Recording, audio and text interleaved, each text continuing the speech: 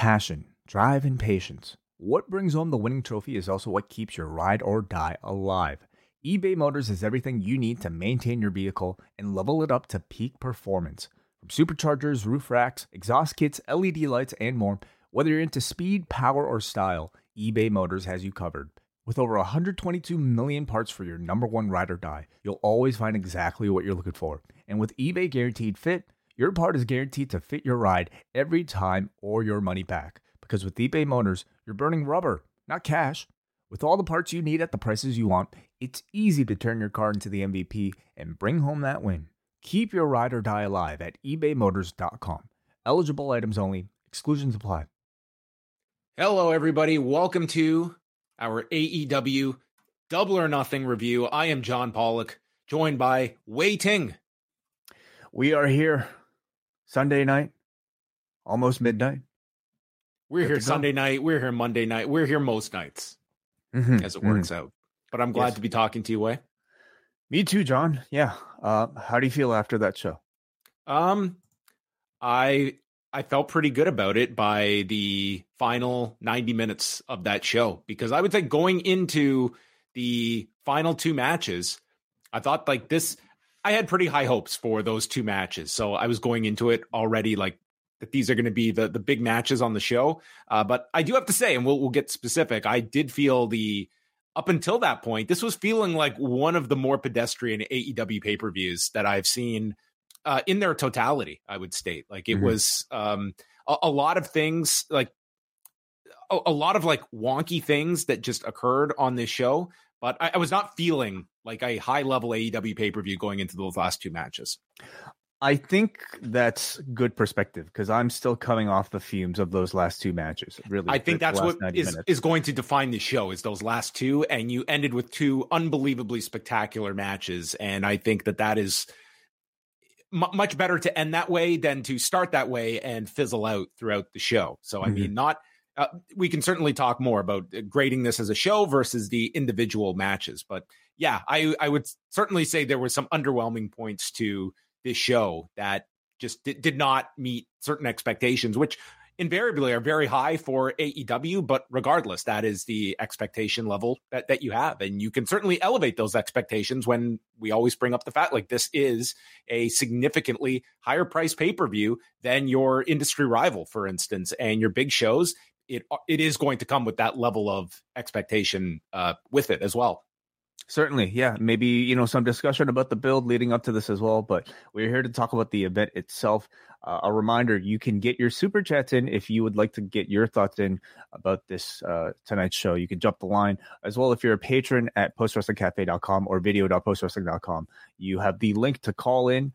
Just go to the community tab if you're a member. And also, if you're a patron, look in your email mailbox. You can also, if you're a Post Wrestling Cafe patron, leave feedback at forum.postwrestling.com. Yes. And on Monday's show, we'll catch up on all of the news.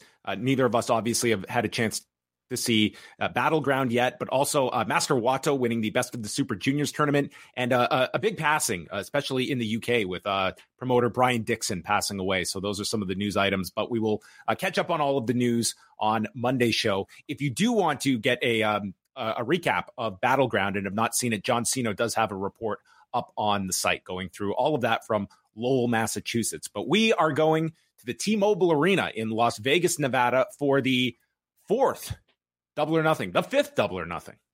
As I do the math in my head. Yeah. 19, 20, 21, and 22, and now 23. Oh, wow. Okay. The time flies. They grow up so fast. The buy-in, this was in many ways much closer to a WWE style of preview or at least kickoff show, complete with like the panel and one match at the end. I mean, most kickoffs now for WWE have no matches, but they only put one match on the preview. And we had Renee Paquette. I believe they started this format last time, right? Remember when RJ was a part of these shows? RJ was a part of it, but we didn't have like the 4-person panel like we had. It was a 2-person panel last time, but you're right. Okay. So they expanded it. And then RJ was set up in the back. But our panel, standing panel, was Renee Paquette, Kazim Famude, who was formerly a writer with WWE and works with The Ringer, does stuff on the WWE Network as well. Paul White, who was strategically positioned right next to Stokely Hathaway and towered over this man. As he would most people. Yeah. Yes. Paul White also. Did you notice that he also got into the Guinness Book of Records with Natalya? I did not. He used the term heads on a swivel 3 times within about 30 seconds in one of his match breakdowns. That I was a crutch term for Paul White as he was previewing Anarchy in the Arena. And then they threw to an interview of Jim Ross doing a sit down with Don Callis. And sadly, we had like 40 minutes of talking on this show and then a 15-minute match. And we only got 30 seconds of this. I implore everyone to watch this entire 12.5-minute sit down that Jim Ross did with Don Callis. Have you had a chance to see this, or did you just see the clip? I didn't even know about it. I just happened to see it. They posted it this afternoon on their YouTube, and it was a 13-minute sit down. And Jim Ross he's great in these. It's just, and Don Callis, it's just throwing softballs and he hits them out of the park. But it's Jim Ross is trying to get to the bottom of his attack on Jon Moxley. And Don Callis gives the origin story, how he knew the Golden Sheik, who was Kenny's uncle, and states how little he thinks of Kenny Omega. He said, the last time I saw the real Kenny Omega was against Will Ospreay in January.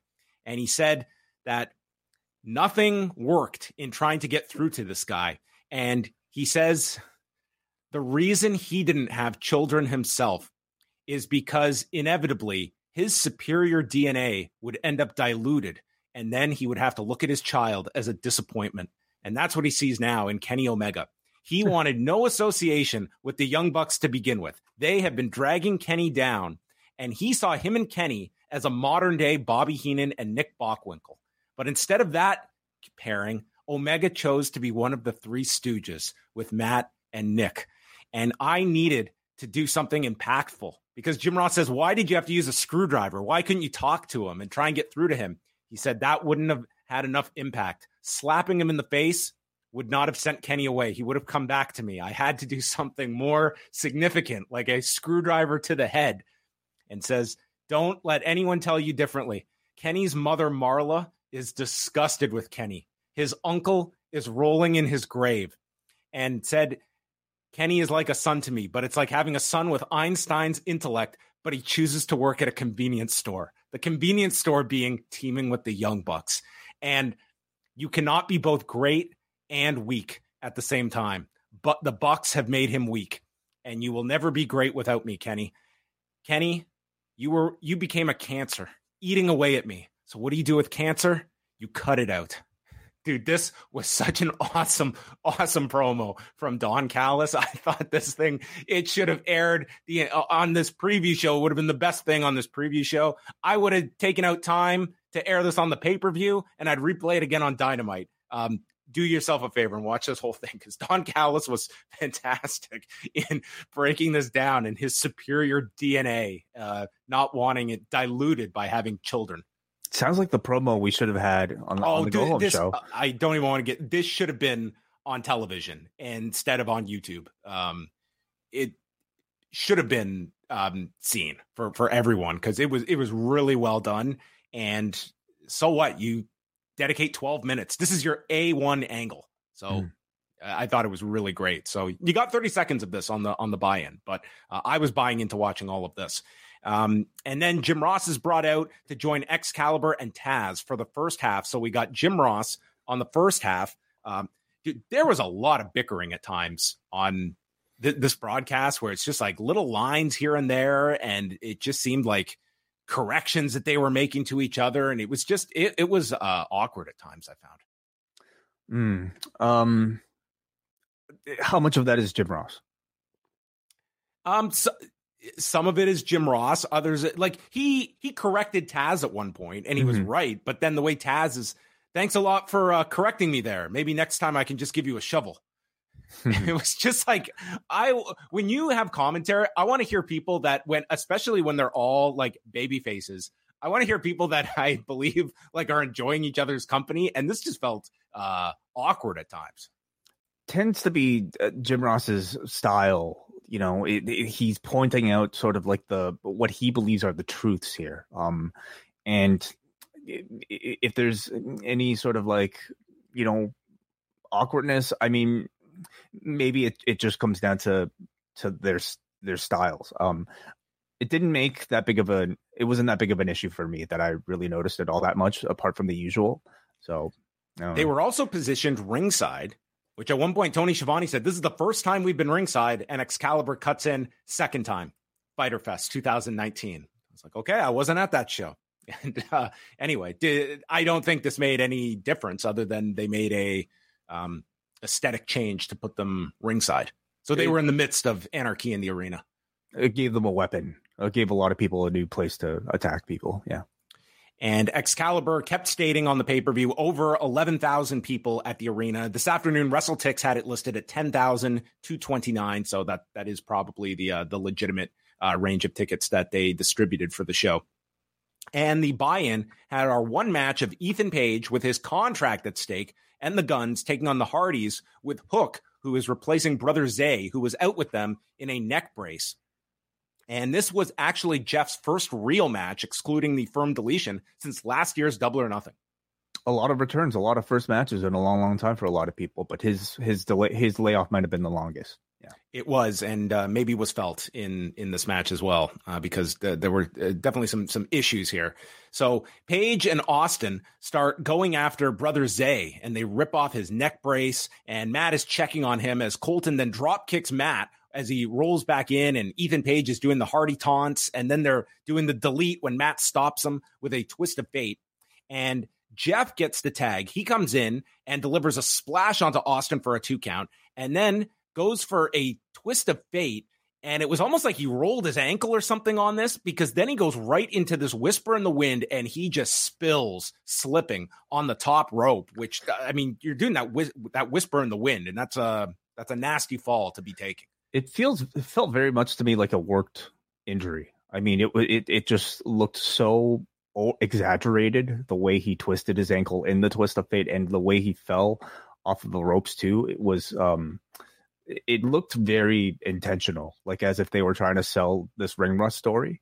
But I mean, and the announcers, I just thought were quick on the draw here, because it really didn't play into anything. Well, that's the issue. Like, I could understand wanting to sell a ring rust story with a guy, coming off an 11-month layoff, and that whole thing made sense, but it didn't really play any part in the finish, and that's what kind of confused me. But yeah, I mean, I think we've seen. I didn't think Jeff looked great in this match before this spot. I think it was other than give him an Emmy for this performance, but I did not think he looked great in this match. And I mean, he's 45 and he hasn't wrestled in a year, so I mean I'm sure we'll find out soon enough if he's actually injured. It looked intentional to me, but I could be wrong. But either way, I think it was maybe poorly communicated, especially the fact that it didn't really matter in the end. No, it was, if anything, it just got Jeff out of the match, and he just sold in the corner for forever. And that was like, I took as like selling. And Jeff does manage a poetry in motion as he's like limping, and then just gets up for a splash. There's a 310 to Yuma on Matt, and then they go for the double pin as Jeff is just waiting in position on the top, and then hits the swanton to break up the cover. So that's I think is the fault of some of the direction on the show, which I thought many times throughout the night was pretty poor, missing a lot of key spots. And hey, for a match like Anarchy in the Arena, I give him a lot of slack because that's a hard match to cover. Same with the Battle Royal. But moments like this, are designed to specifically hide the person, waiting to break up the pinfall. And unfortunately, there are a lot of moments like that that were unfortunately kind of spoiled. So he breaks up the pinfall, the double pinfall by the Guns onto Matt as Jeff hits the swanton. And then it's a twist of fate to Ethan Page. Matt hits one, and Hook gets the red rum and submits Ethan in 15 minutes and 47 seconds. And they did not even make a whole big deal about the contract after this. I don't even know if it might have been mentioned, but it was not Excalibur mentioned it. But okay. He's right not to make a big deal out of it, because it's not a big deal at this point. It was the whole point of the match, though. I know, but it's a stupid storyline that nobody gives a shit about. So I think it's almost like, I don't know why they keep going to this well, dealing with fucking contracts. And it just like, as good as like some of the performances were, I thought Paige was great. I thought Hook was great. Hey, the Hardys, like we'll find out if it was a legit injury or just a really poor creative choice. But all that stuff is just kind of like over like shadowed by some of the awful story that's been taking place as a part of this feud. I don't know, like, get ready for more vignettes on Rampage of like, I don't know, Matt forcing like Ethan Page can't do his finishers, or some bullshit like that. Nobody wants this sort of storytelling. Yeah, I thought this match went too long. The audience wasn't even all that into it, and for a Hardys match, that is to me somewhat a negative, because that's a big thing of what they have is the crowd reaction. Because I think these two guys, I mean, it's getting tougher and tougher for them. So Hook was. I think it's a fine association to have Hook attached with them, and yeah, Ethan Page was very entertaining in this. But I thought Hook helps them, but this does not help Hook. He should not be involved with this sort of stuff. He should be, at this point, several years now into his run, he should have his own like substantial storyline rather than being an accessory to the Hardys. I thought like the Guns, looked good as well. Like they had the benefit of being the first match up, so it had good energy from the crowd, like decent action. Again, maybe the whole injury aside, but I'm not looking forward to more of the storyline. Recommend or don't recommend this match? I say no. If you only have so much time and you want to cherry pick from this 5-hour show, then no, you could skip this. Then they reminded us, because they had promoted this weeks ago, but did not make a big deal about it going into the show. Next will be the opening ceremonies for the Owen Hart Foundation tournament. I was like, oh, okay. We're going to get the names for who is in the tournament. That's what I would assume from a opening ceremonies. Instead, it was Renee and Martha Hart who were out. And Martha says that this year, the tournament is going to be a bit more gangster, which is answering the criticisms of so many people about what last year's tournament, that's what it lacked. A little bit more gangster is what we needed. This coming like, from Martha Hart was just something else. This was like everybody's mom picking them up from school and having like some incredibly cringeworthy announcement. Like she let this off by saying, last year I told everybody to bring their bling and their fancy fascinators. This year we're going more gangster. I'm like, oh my, I can't believe this was like, I can't believe like that should be her character. This would be a great like wrestling gimmick at this point. Mom who just embarrasses everybody.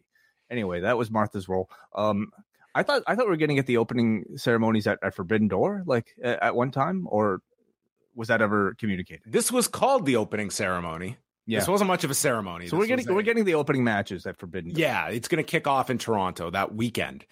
And then she said, so this year, get your fedoras out, and out comes Tony Khan in an Owen Hart fedora. And what is going on here, dude? This was like, and tied it into the Calgary Stampede, which is where the tournaments are going to end in Calgary in July. But dude, this was a segment. This is quite the way to start off the Owen Hart tournament. Yes. Yeah, it was something. And then they gave us the hard sell. The last 10 minutes, we got to see entrances for the Blackjack Battle Royal. Like, you mean I'm not going to get to see this? Hey, they've done this before.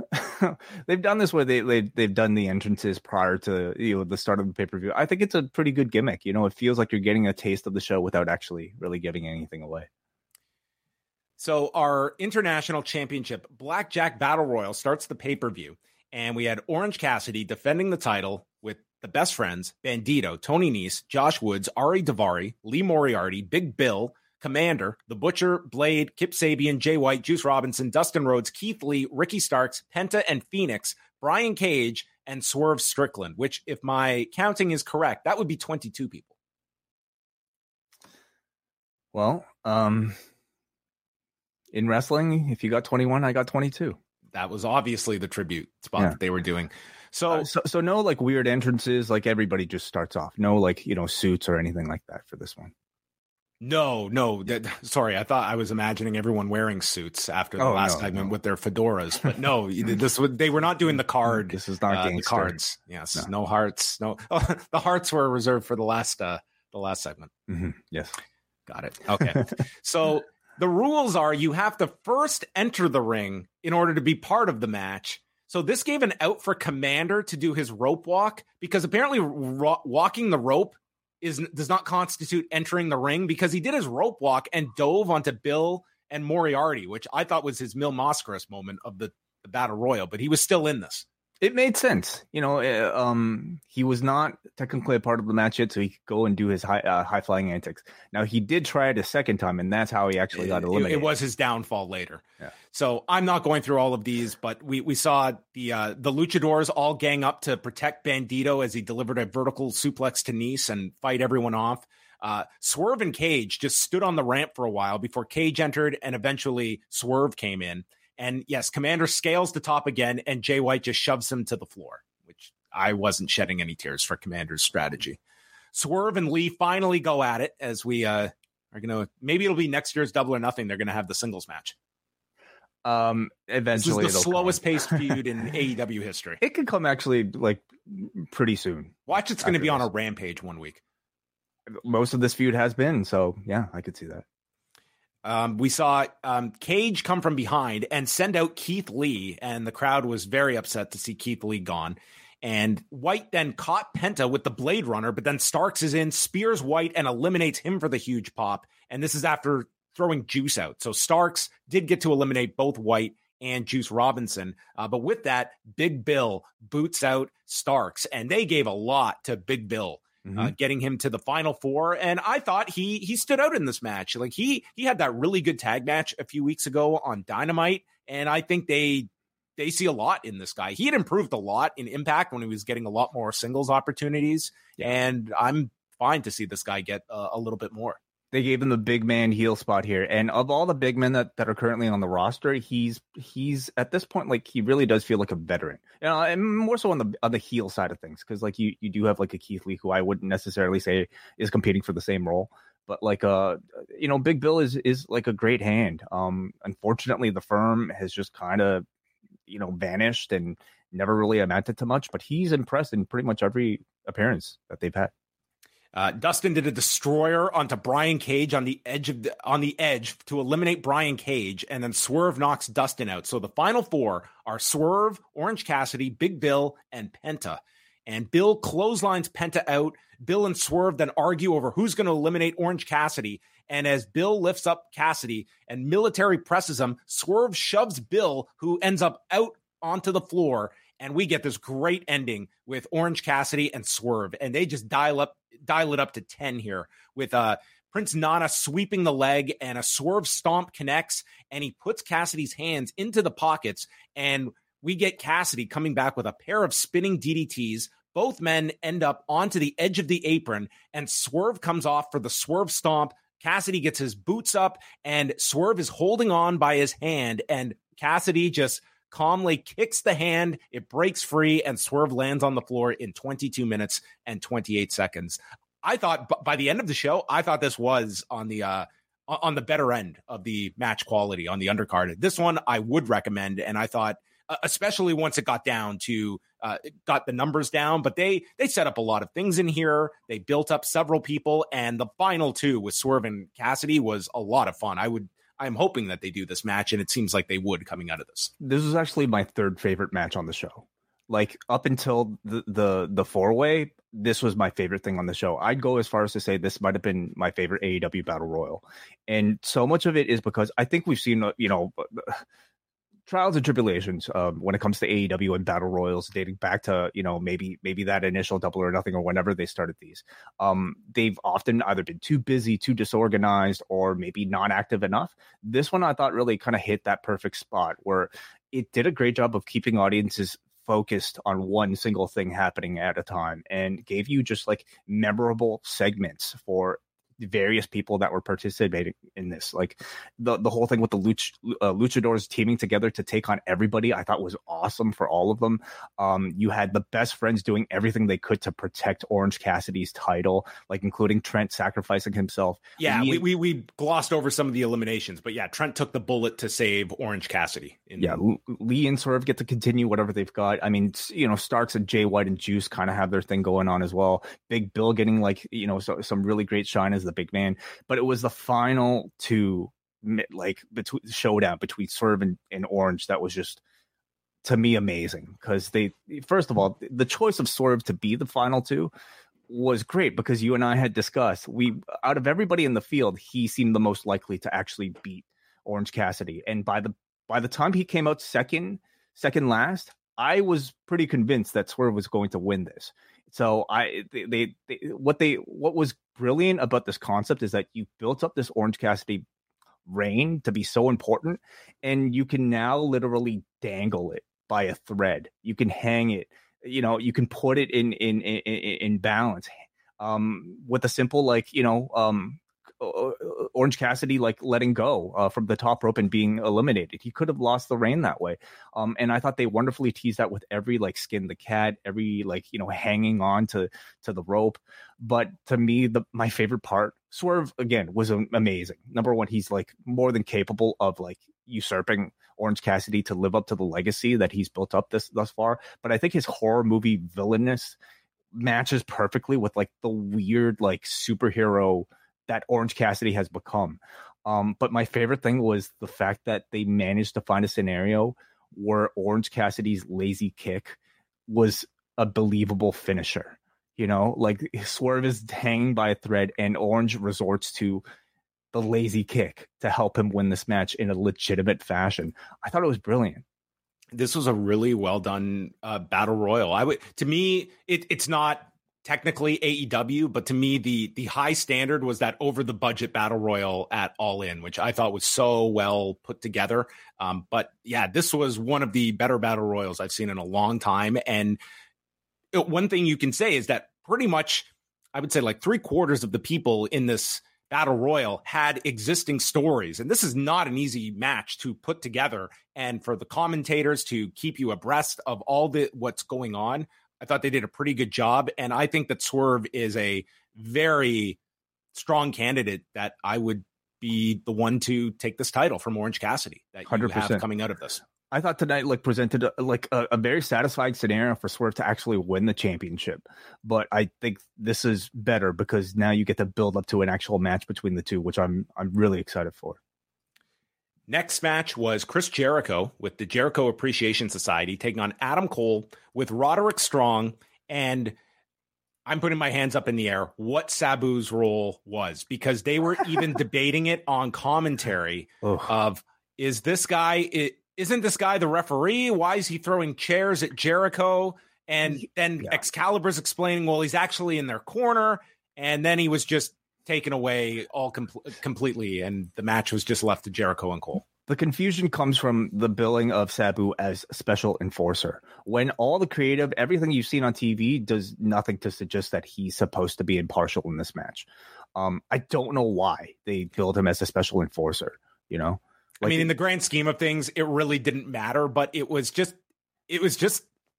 how do you have two separate distinctions that are being presented? Does the graphic not match the angle? And it's not as though Adam Cole was setting him up as Adam Cole was clearly getting him as backup. He walked out with Adam Cole with the chair as he was attacking. He was in Adam Cole's corner. So I mean, and the graphic did not change from TV this week to tonight. It stayed the same. It's not as though, we should update this because it's confusing. We left it there. And then you had Jim Ross and Excalibur arguing, and it's I couldn't even tell who was right. I don't even know what we're supposed to do. I mean, could it be that just Tony Khan has a very different definition of what a special enforcer is?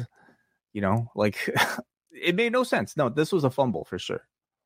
Jericho's family was seated in the front row, and we get Cole coming out with Strong and Sabu, and they're all bringing out chairs. And we immediately get a brawl as the bell rings, and Jericho and Sabu have a chair duel. And with that, Matt Menard gets set up on a table on the floor, and Sabu climbs. And this was scary to say the least, watching this man leap off this top turnbuckle and go through the table with Matt Menard. And this is where Ross is asking, isn't this guy the referee? This is very uncharacteristic. And Taz agrees with Jim Ross. He's like, I think he is. Excalibur says, well, it's actually in Adam Cole's corner.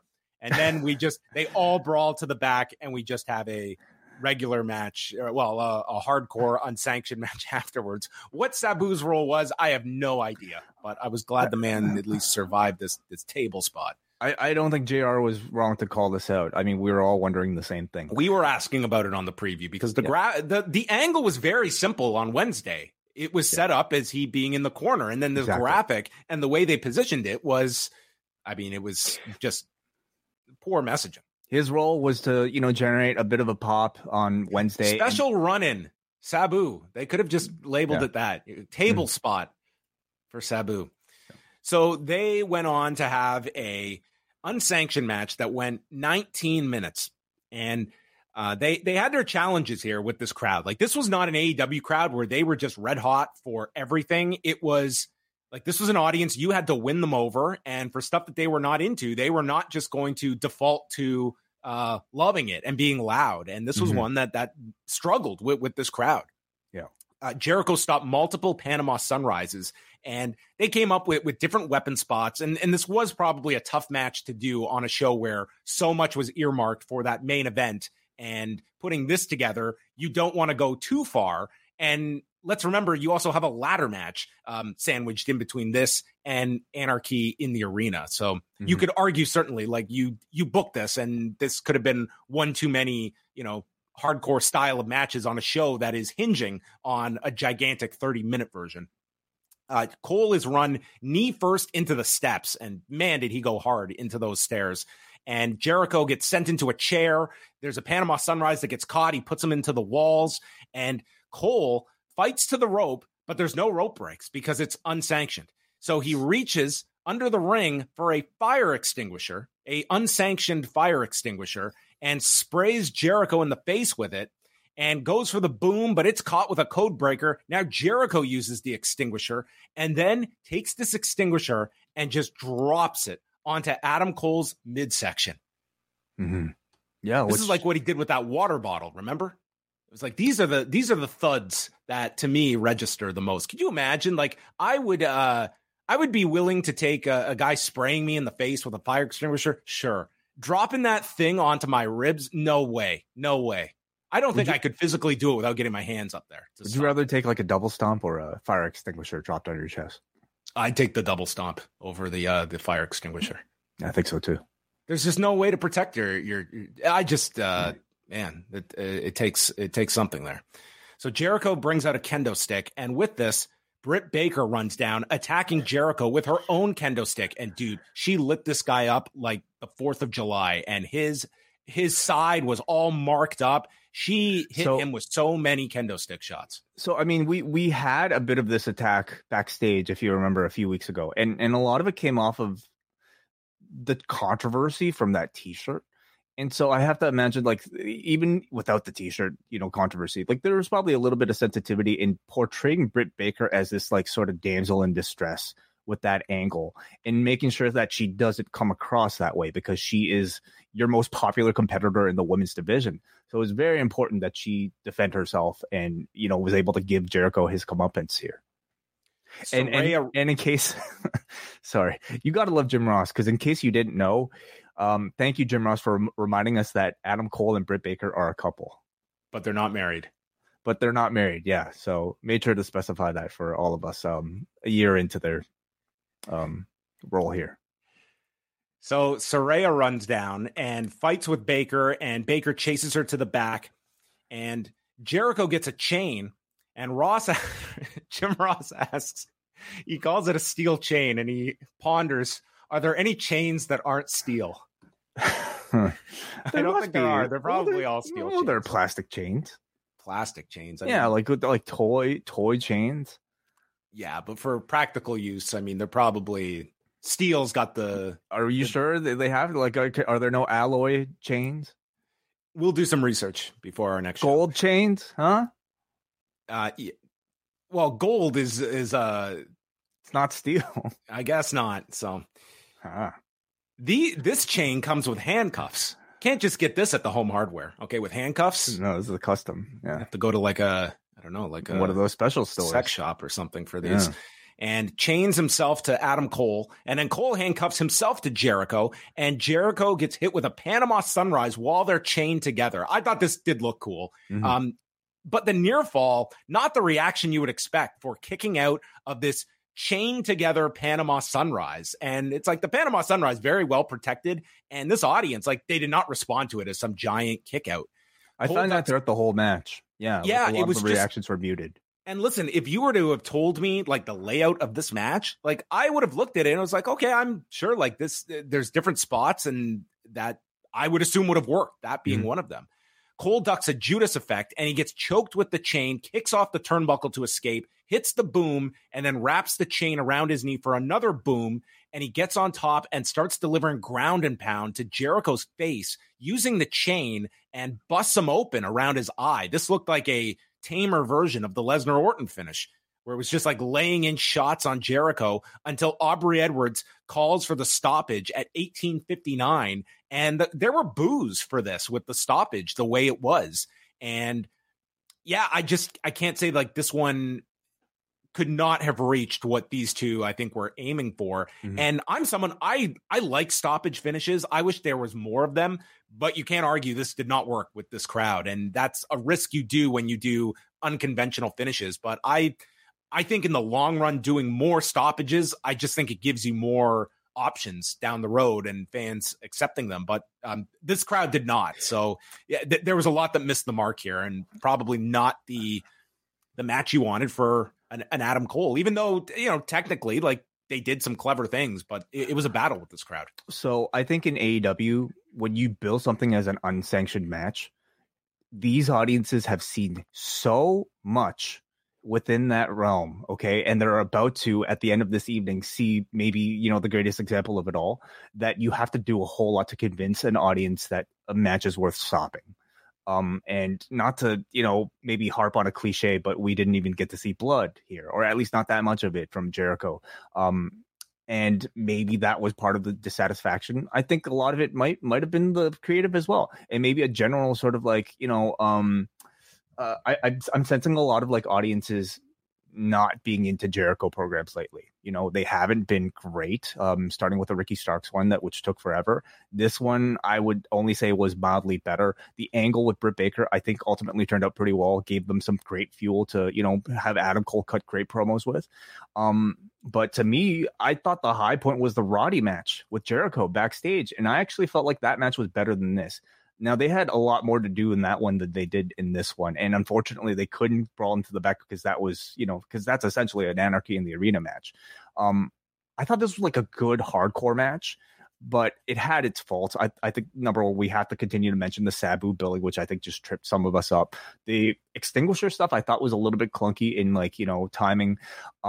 Handcuffs I thought were good, but man, crowd energy just wasn't really there for it. They weren't really with what I think this match was designed for. So good, but not to the level that you would expect.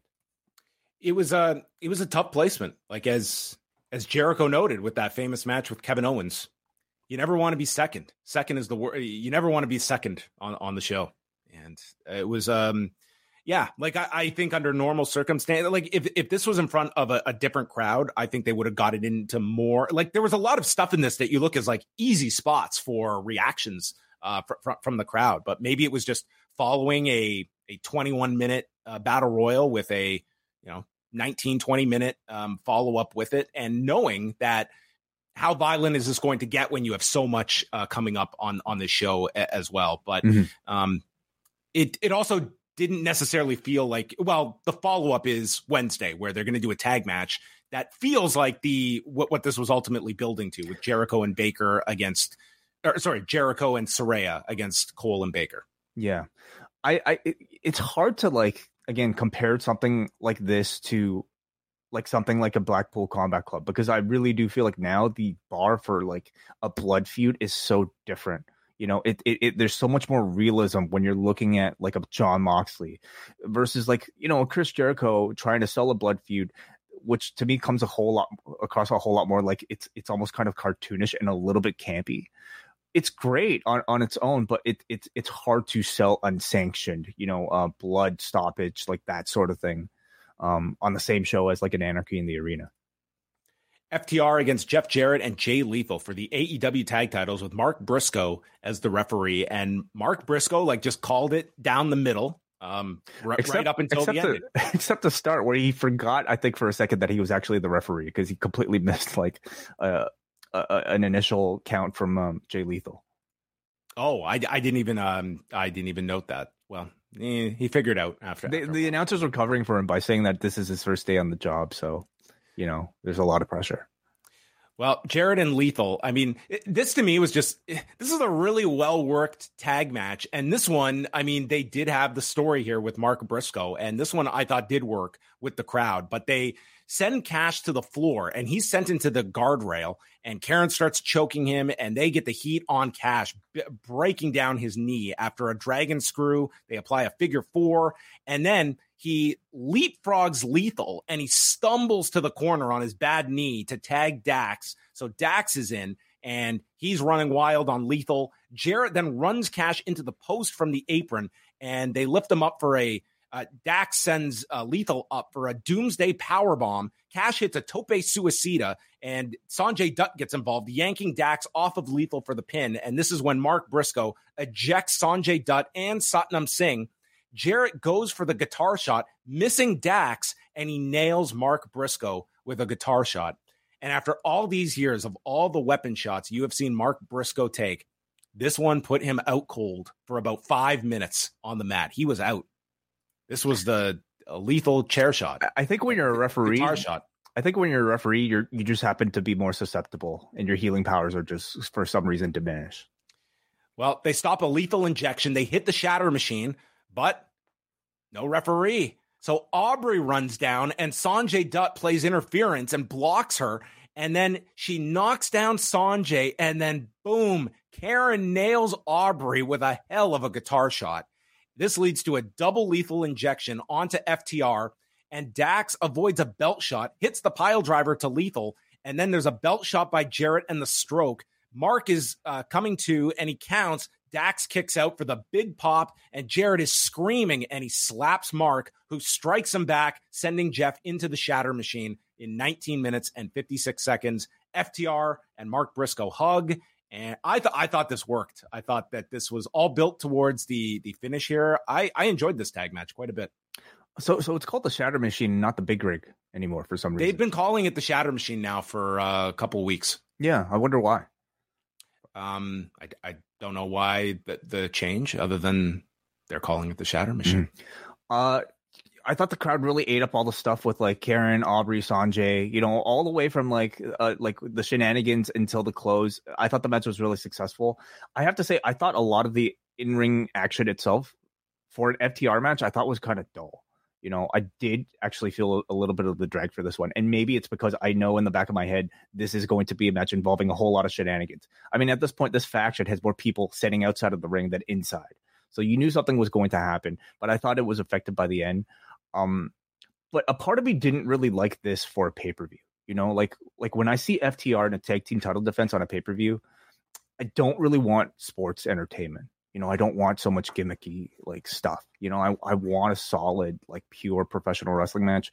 It was fine. I think it was worth doing this match because Jarrett and Lethal have been hot. The sketches have been fun, but it's time to get back into some serious, like dream match level match of the year type of contenders for FTR on these shows. We don't have many FTR pay-per-view title defenses, I'm betting.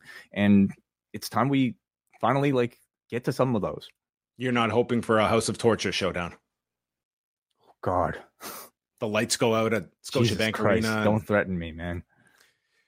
Alex Marvez catches up with Ricky Starks, and he talks about eliminating Jay White and Juice Robinson, and boom, the two jump them, and they get chased away by FTR, who are making their way to the back, and they're checking on Ricky. So we've got FTR. They've got allegiances to Mark Briscoe and Ricky Starks, but obviously by design here, getting FTR involved with Jay White and Juice Robinson. Mm-hmm. So could this be something for Forbidden Door or just something for TV, you think? Yeah, I'll be curious if they end up going with the IWGP Tag Champions with FTR for that pay-per-view or something. It'll be interesting how Jay White is utilized on that show. Yeah, does it set up like a Bullet Club type of thing where BC Gold can team up with House of Torture and Bullet Club and the OC and whatever they got at Impact. Who else we got? Any other Bullet Club standouts? Maybe Eddie Kingston will give him a one night visitors pass to return to New Japan after losing that match. Sure. Yeah. Jericho, who's got the bad eye after the match, he's with Saraya and calls Adam Cole insane and a barbarian. And Saraya calls Baker a bitch. They want a tag match this Wednesday on Dynamite. And then a security member comes in and tells them to calm down. And with that, he takes a fireball as Jericho reminds him, I'm a wizard, bitch. Mm-hmm. Yeah. And then if you're worried about a firewall, maybe you should jump on to NordVPN, which would have gotten this poor guy out of harm's way here if he knew what was coming. Don't get burned by the competition. Come check out nordvpn.com/postwrestling. I was waiting for the segue, and that might have been your best yet. Technically, I don't know how worrying about a firewall would lead you to get a VPN. Like in fact, I think they would work in tandem with each other. But very good, John. And yes, our thanks to our sponsor, NordVPN, for this show. If you are an AEW fan, this is really the perfect complement to your fandom, especially if you're a fan in North America, where, again, every single week I watch AEW on AEW Plus, which is not available to us in North America. But if you are able to sign in through another country, you can have access to it. Commercial free editions of these shows. The entire Dynamite and Rampage archives are available. It's also great if you are looking to order pay-per-views, because if you sign on to perhaps a place like the United Kingdom, you can find these pay-per-views for a much cheaper price by logging through a VPN. But perhaps the most valuable reason for getting a VPN, as John alluded to, is your online privacy. If you do any sort of downloading of content, or if you use any sort of public Wi-Fi, then you should have concerns about unwanted tracking from advertisers, ISPs, phishing sites, and hackers. And NordVPN has over 5,000 servers around the world, doubling down by keeping you safe with their new threat protection feature. Even if you download an infected file, threat protection kicks in and deletes it before it makes a mess of your computer. So sign up right now, nordvpn.com/postwrestling, where Post listeners can get an exclusive deal, 4 extra months on top of all 2-year subscriptions, or 3 extra months on top of all 1-year subscriptions. That's about $3.17 US a month for a 28-month plan. Nord also offers its 30-day money-back guarantee, so if you don't like them within a month, tell them you want your money back, and that is it. Again, nordvpn.com/postwrestling to let them know you found out through us. Our thanks again to Nord for their sponsor of Post. Yes, it is the top of the ladder of VPN services. As we go to our next match involving Wardlow and Christian Cage for the TNT Championship. This Post Wrestling podcast is brought to you by NerdWallet's Smart Money Podcast. Financial literacy can be daunting, but it's one of the most valuable things you can equip yourself with. On NerdWallet's Smart Money Podcast, their trusted financial journalists offer easily digestible, conversational discussions on topics like balancing your portfolio. If you think an ETF is one of Cena's 5 moves of doom, this show might be for you. Planning for your tax bills this April, so you don't have to worry about a visit from Erwin R. Shyster. And putting away more money for retirement, because unlike most wrestlers at the end of their careers, most of us should only plan on retiring once. Listen to NerdWallet's Smart Money Podcast on your favorite podcast app. Future you will thank you. Christian comes out in his new attire of a black sleeveless turtleneck to wrestle in, and sends Luchasaurus to the back. They're going over his ladder match history, and Wardlow walks underneath the ladder. And about 10 minutes later, this dude would have been regretting that choice. Oh, because man, yeah, what they have a moment in this match. This, so, if you weren't superstitious before, this would have made you. Yes, this would have made you a believer. Wardlow just starts smashing Christian with this ladder, and they set up 2 tables on the floor, and Christian gets placed on them, and Wardlow climbs to the top, but gets knocked off by Christian. And we got a turtleneck chant for Christian. Clearly, this crowd really engaged here at the beginning. Wardlow then lifts him for a powerbomb, and Cage grabs the ladder and climbs, but then gets thrown off. Luchasaurus returns at this point, rolls Cage in to stop Wardlow from climbing, and hits an inverted DDT. So then Wardlow hits a flapjack on the ladder and misses with a swanton, and he lands on the ladder. Just looked nasty. Arn comes down, and he whispers something into Wardlow's ear, and then he leaps from the turnbuckle onto the ladder. And Wardlow is a big man.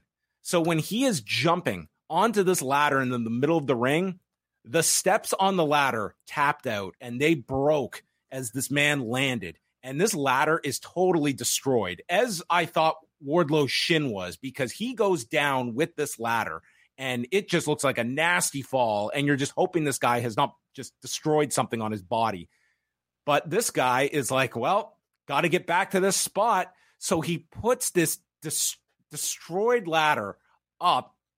It's not at all safe to be climbing. The announcers are like, get a new ladder. But he is determined to climb this fucking ladder. I'm assuming he didn't realize it was like as broken as it was. It was the opposite side that maybe he could not see it, because Rick Knox can, and he runs in and he holds the ladder as he's waving it. He's waving him off. He's telling him you can't use this one, basically. Well, but Wardlow was, so he went to hold it, and when he held it, it took the other legs down, and Wardlow falls off. I didn't see it as him holding it, but I mean, who knows? Like Rick Knox was basically doing something. Yes. And Wardlow is pissed, and I'm just watching this match totally fall apart at this point.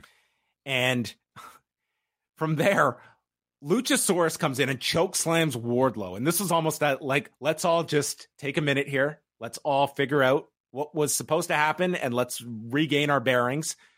And then Arn comes in, and Luchasaurus grabs him by the throat, and Arn has the most comical look on his face. I mean, this was a comic book villain about to choke slam Arn. This was the night of like Arn Anderson memes. Yes, absolutely. So Arn, I mean, maybe this guy was just reading about Tim Woods and the famous story about him calling a guy in for a match and then biting his finger off. So Arn bites on Luchasaurus's thumb.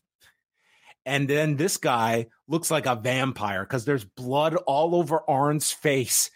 And they show Luchasaurus's, like, whatever this like gimmicked thumb is, like that he's bitten Luchasaurus's thumb off. They did like fake blood on his thumb, which was certainly bold, a bold way. Dude, I thought this match was just dead at this point. Oh, completely. I was like, this is a disaster. This whole thing, this thumb is just awful. And the crowd doesn't even know it. Like, it's hard enough if you're at home to like see this thumb and what they're doing. I can't imagine the 11,000 people here who are trying to figure out what's going on. I mean, I thought the blood was specifically there to show the live audience that Arn bit, and that's why he broke out of it. But I mean, it was a bit much.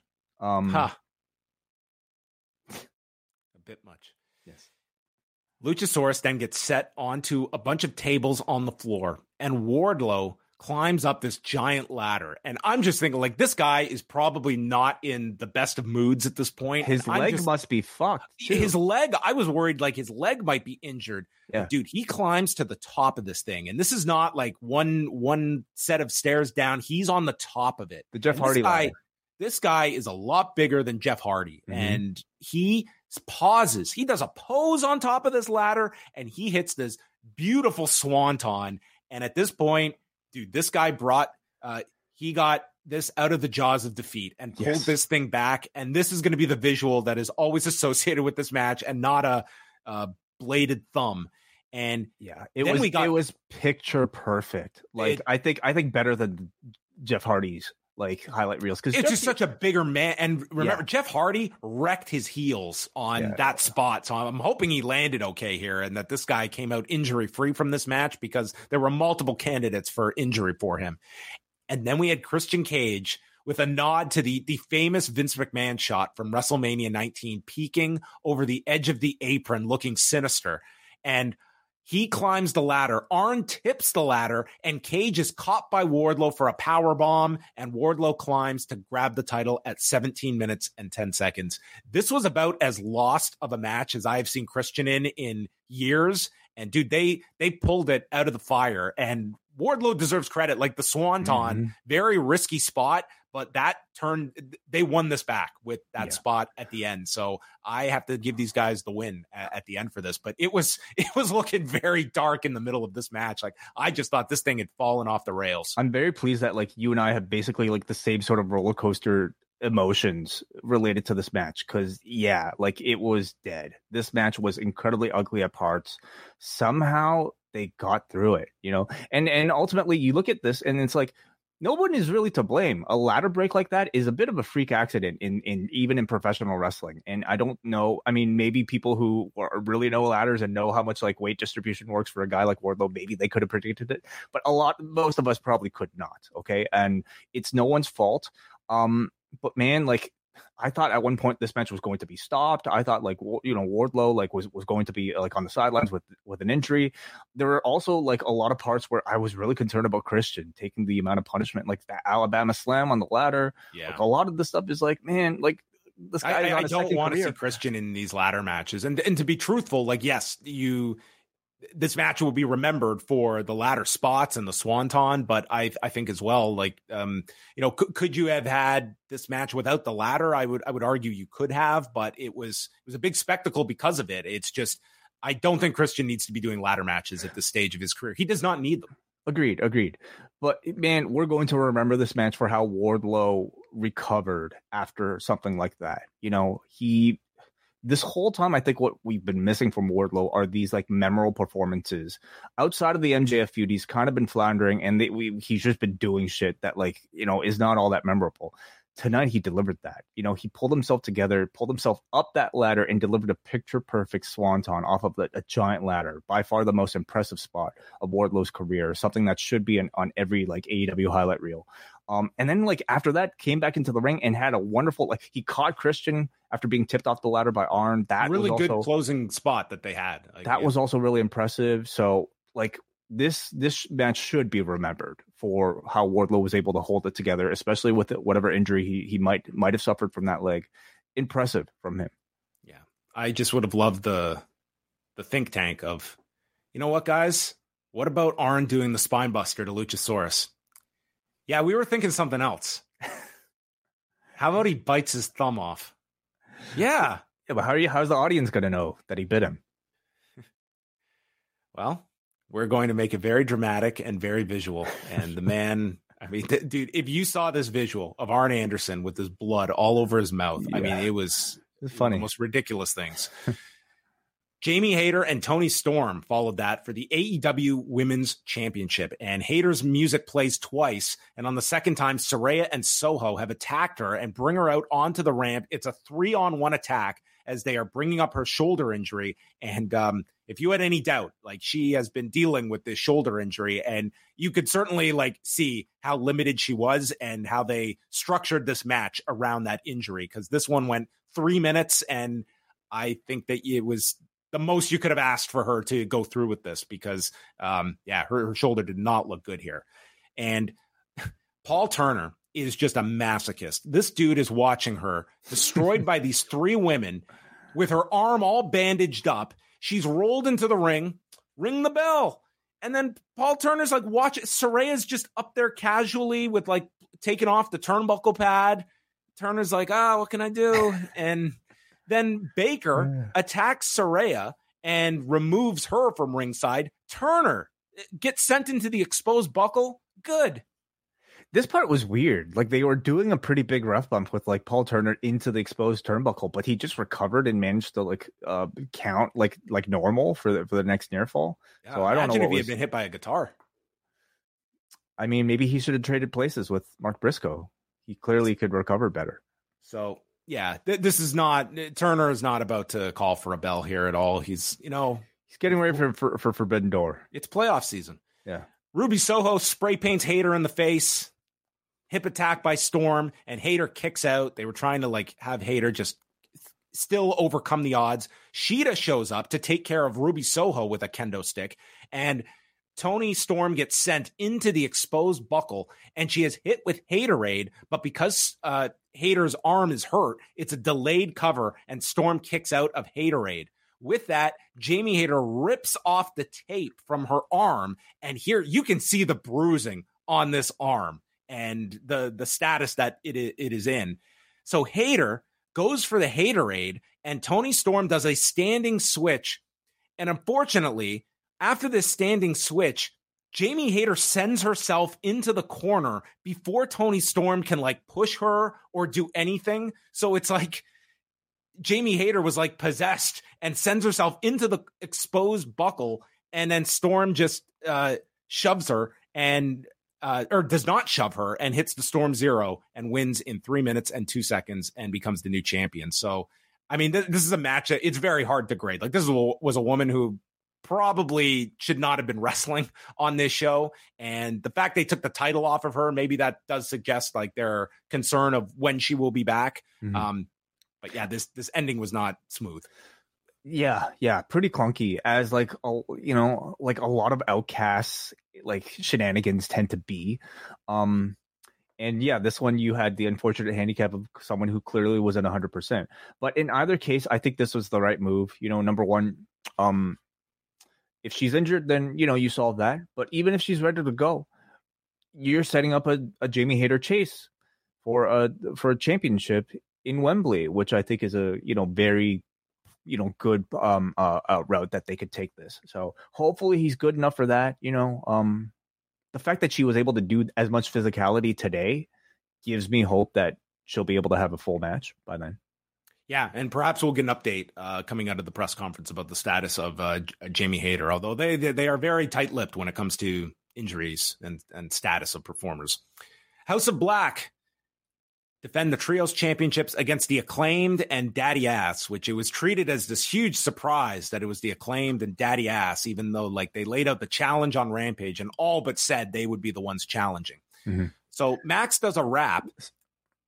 I was going to say, so dealer's choice was no dealer's choice, right? I thought it was there's no rope breaks, because there was a point in the match when Bowens was reaching for the rope and one of the announcers said there's no rope breaks. I heard like Jim Ross or somebody say or Tony say like dealer's choice was no dealer's choice. Okay, why would you not make a choice? I don't know. Well, I thought it made no sense because Bowens is in this knee bar and he's reaching for the rope. And he's like, well, there's no rope breaks. I'm like, if you chose this, and now you're reaching for the rope. And chat room, step in here. We need some clarification. Or are you guys just as confused? They definitely said this in the match that there were no rope breaks. Oh, okay. So, well, is that just because it's whatever. Sure.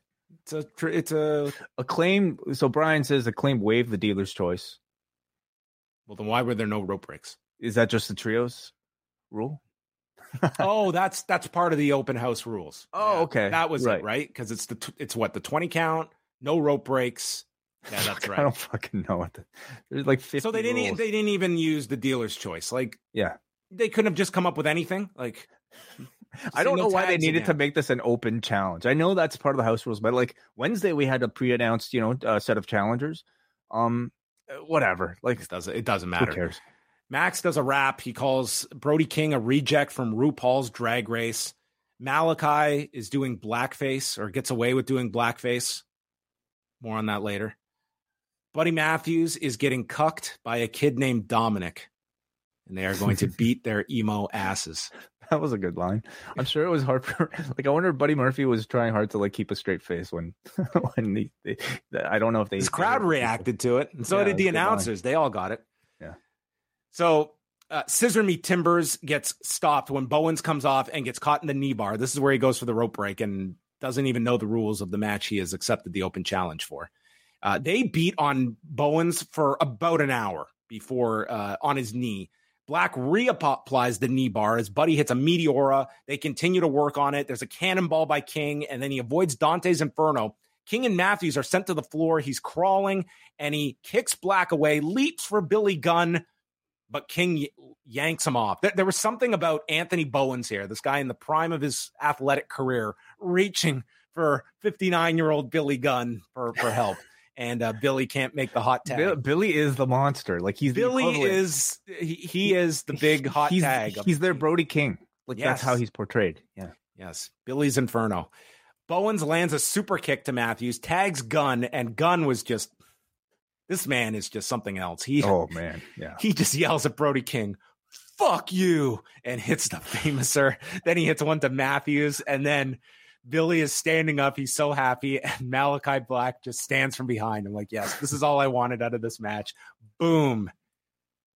He's a masked man. And Billy Gunn goes down in 15 minutes and 20 seconds. That's all I needed out of this match was this guy taking the back heel kick. Actually, I think Excalibur called it something. He called it, I believe, the end. Like as in Tommy End, I suppose. Black Mass is way better. It's been this back heel kick for like 2 years in this company, and now he's like, you know what, guys? It's the end. Yeah. It could have took you this long for that. I don't know. Yeah. Anyway, I thought it ended up being a good trios match, but the crowd reaction was weak for it. And at this point, I wonder how much of it was the crowd versus maybe how much was the wrestling itself. I think the Acclaimed have cooled off. Sure. Yeah. I'm not saying like to the point that it's of no addition to a show, but this is not where they were like 6 months ago. I just didn't think there was much to the feud. I mean, the fact that it was an open challenge, well, they had been kind of building it, but I just didn't think it was all that hot.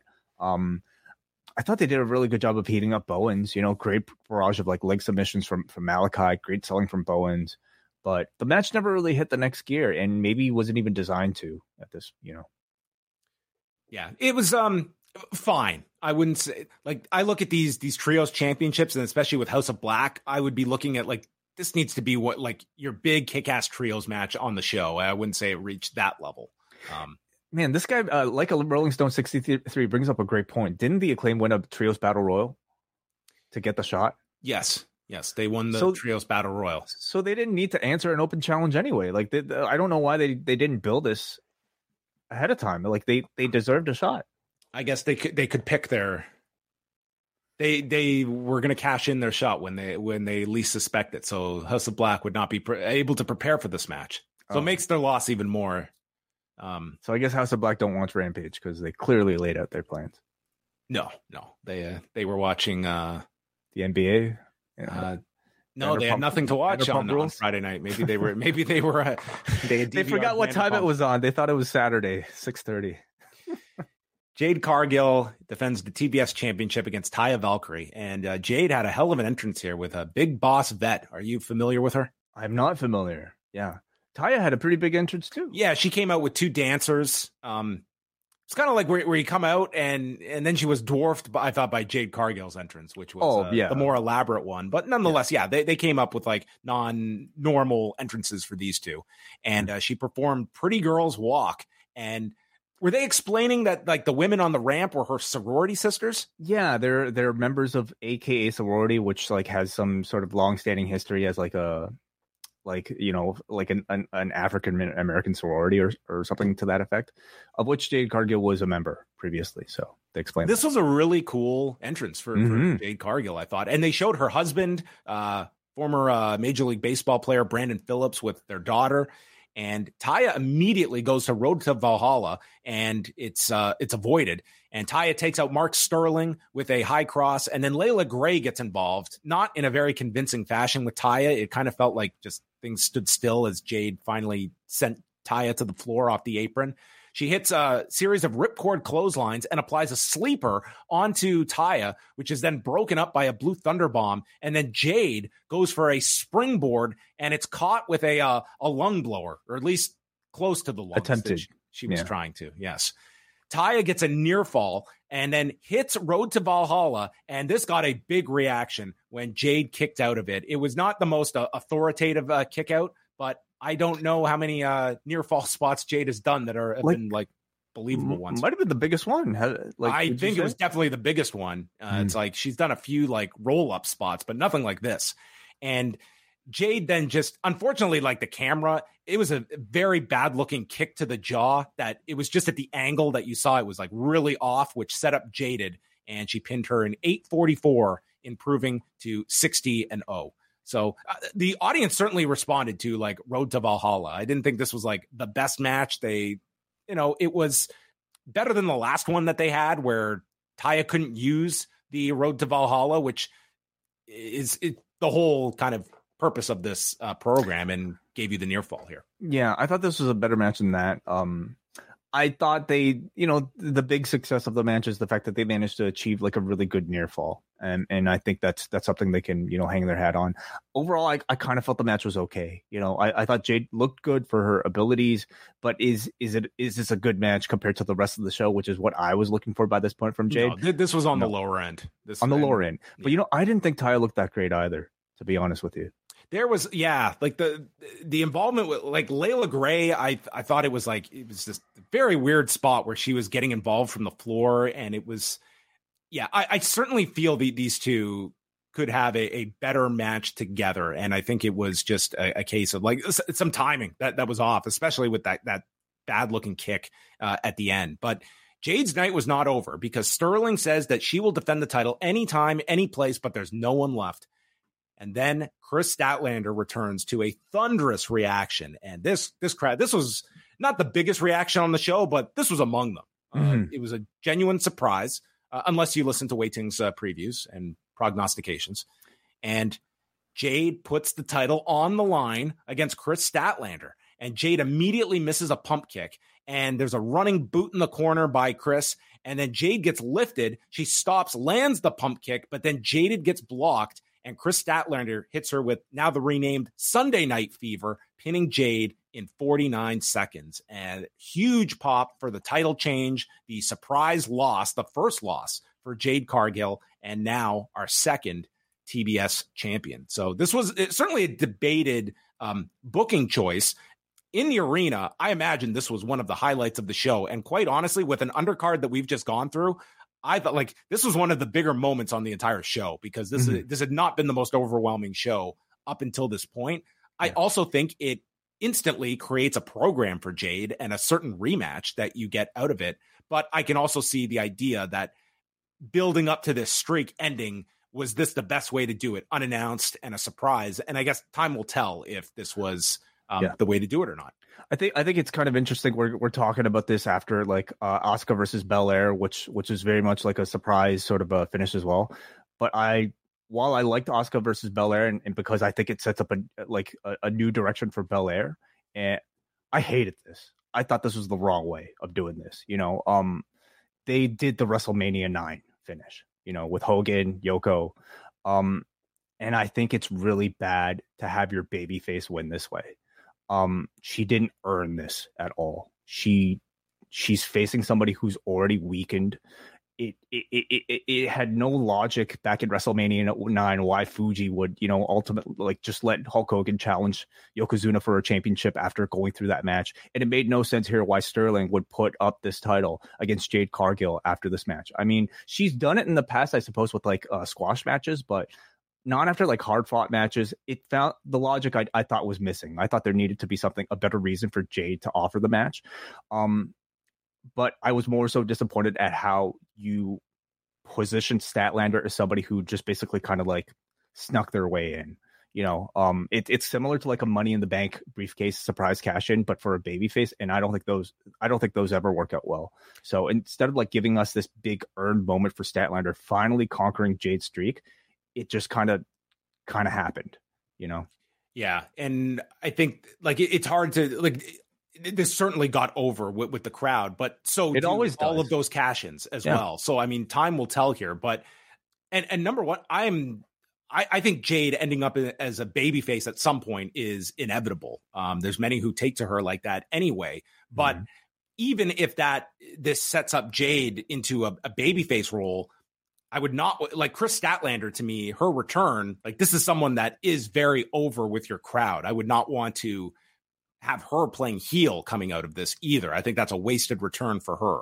So we will see where this goes, but I can certainly see the argument against it. I guess I didn't have a strong opinion either way. It's just a shame because they had 60 matches, to build Jade Cargill up to the point where you'd want that win to really feel special.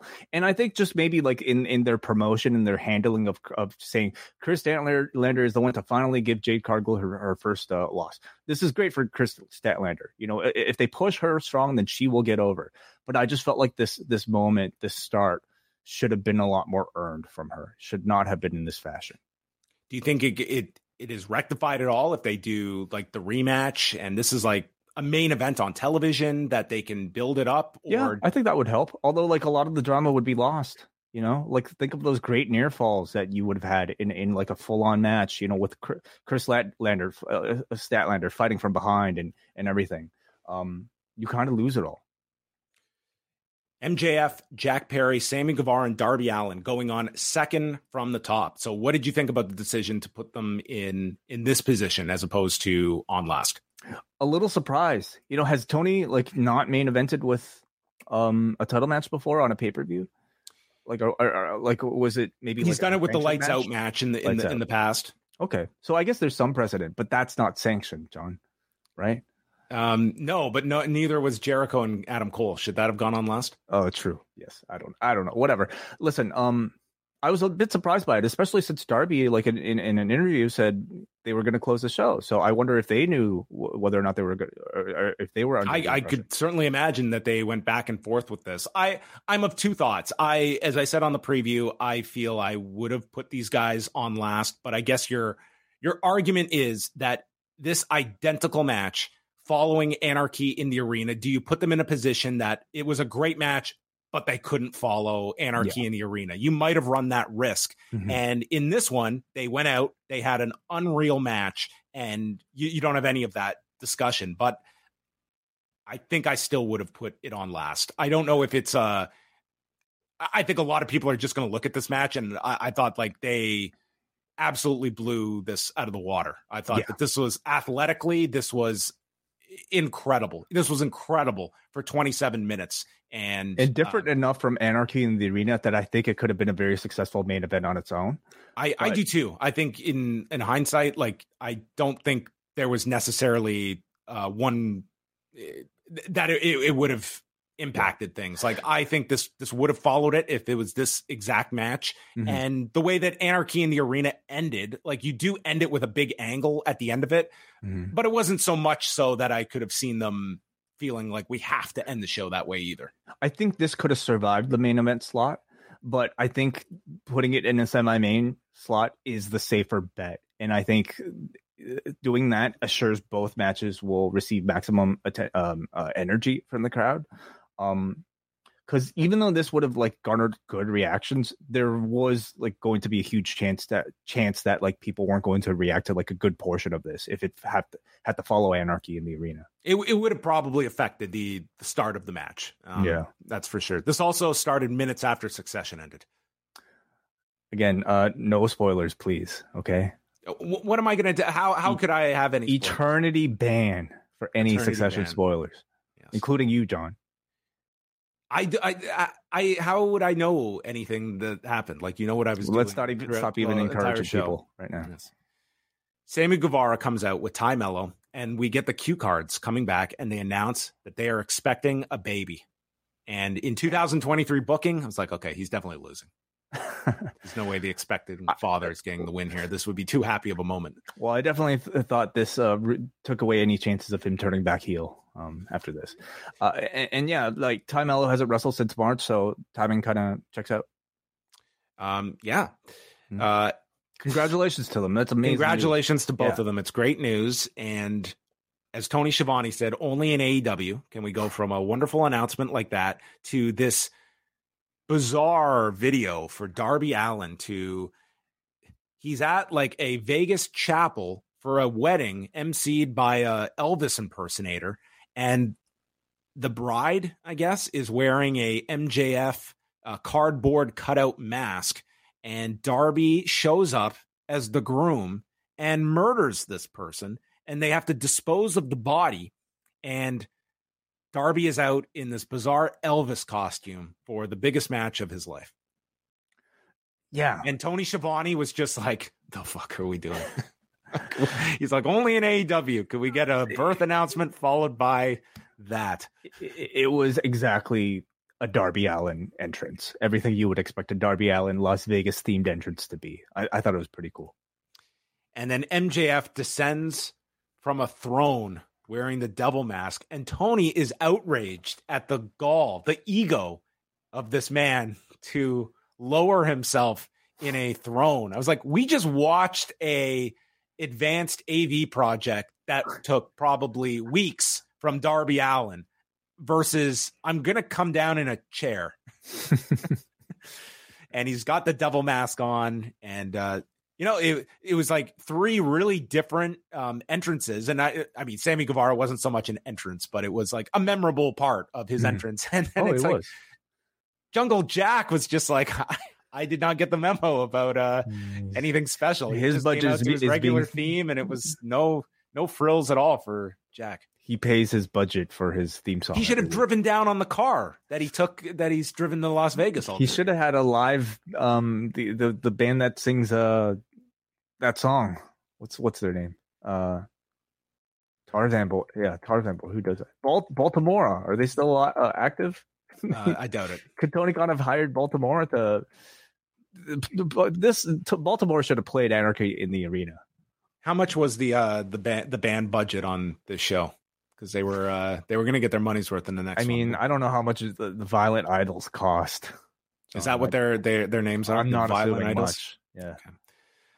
So the match begins, and I'm going to do my best here. This was a athletic tour de force among these four, and dude, I just thought, like, Sammy Guevara had, like, to me, one of the most impressive performances of his career. Oh, he had dad energy. Like, it was like he had new dad energy. Okay, which he's going to need a lot of in a few months. But it was just like, I just made the announcement, tonight's my night. I'm gonna just light this place on fire, and he did. He pretty much did. So the three take turns with MJF in the corner, but then MJF is sent to the floor, so they start going. And these three, I mean, it's just incredible watching the sequences here. We see just some of the highlights here. Early on, Darby did use a side headlock takeover on MJF, which we would revisit later. Darby hits his crazy lope and is caught by Guevara with a cutter on the floor that looked incredible. And then Guevara takes out everyone and hits a frog splash on MJF. There was a sign facing the hard camera that read, "Phil is a cancer." And then mysteriously the sign disappeared. Yes. I didn't get the longest look at this. I'm pretty sure this guy had spelt Phil Phill. No. Come on. No Someone way. double check for me. I'm pretty sure there was a second L, but I couldn't rewind to. So he's talking about someone else. He must be. Okay. MJF uses the side headlock takeover on Darby, but he kicks out, and then he spits on Darby and calls him a worthless piece of shit, just like all these people. And then all four take each other down. The crowd is applauding this. And then we had a series of each guy using one of their mentor's moves. We had a Scorpion Death Drop from Darby. Guevara hit a code breaker. Then Darby, it was the kill switch being used by Jungle Boy, and ending with MJF using the Crossroads. Love it. So great. Really great idea that they had here. You're right. It's a PIHLL.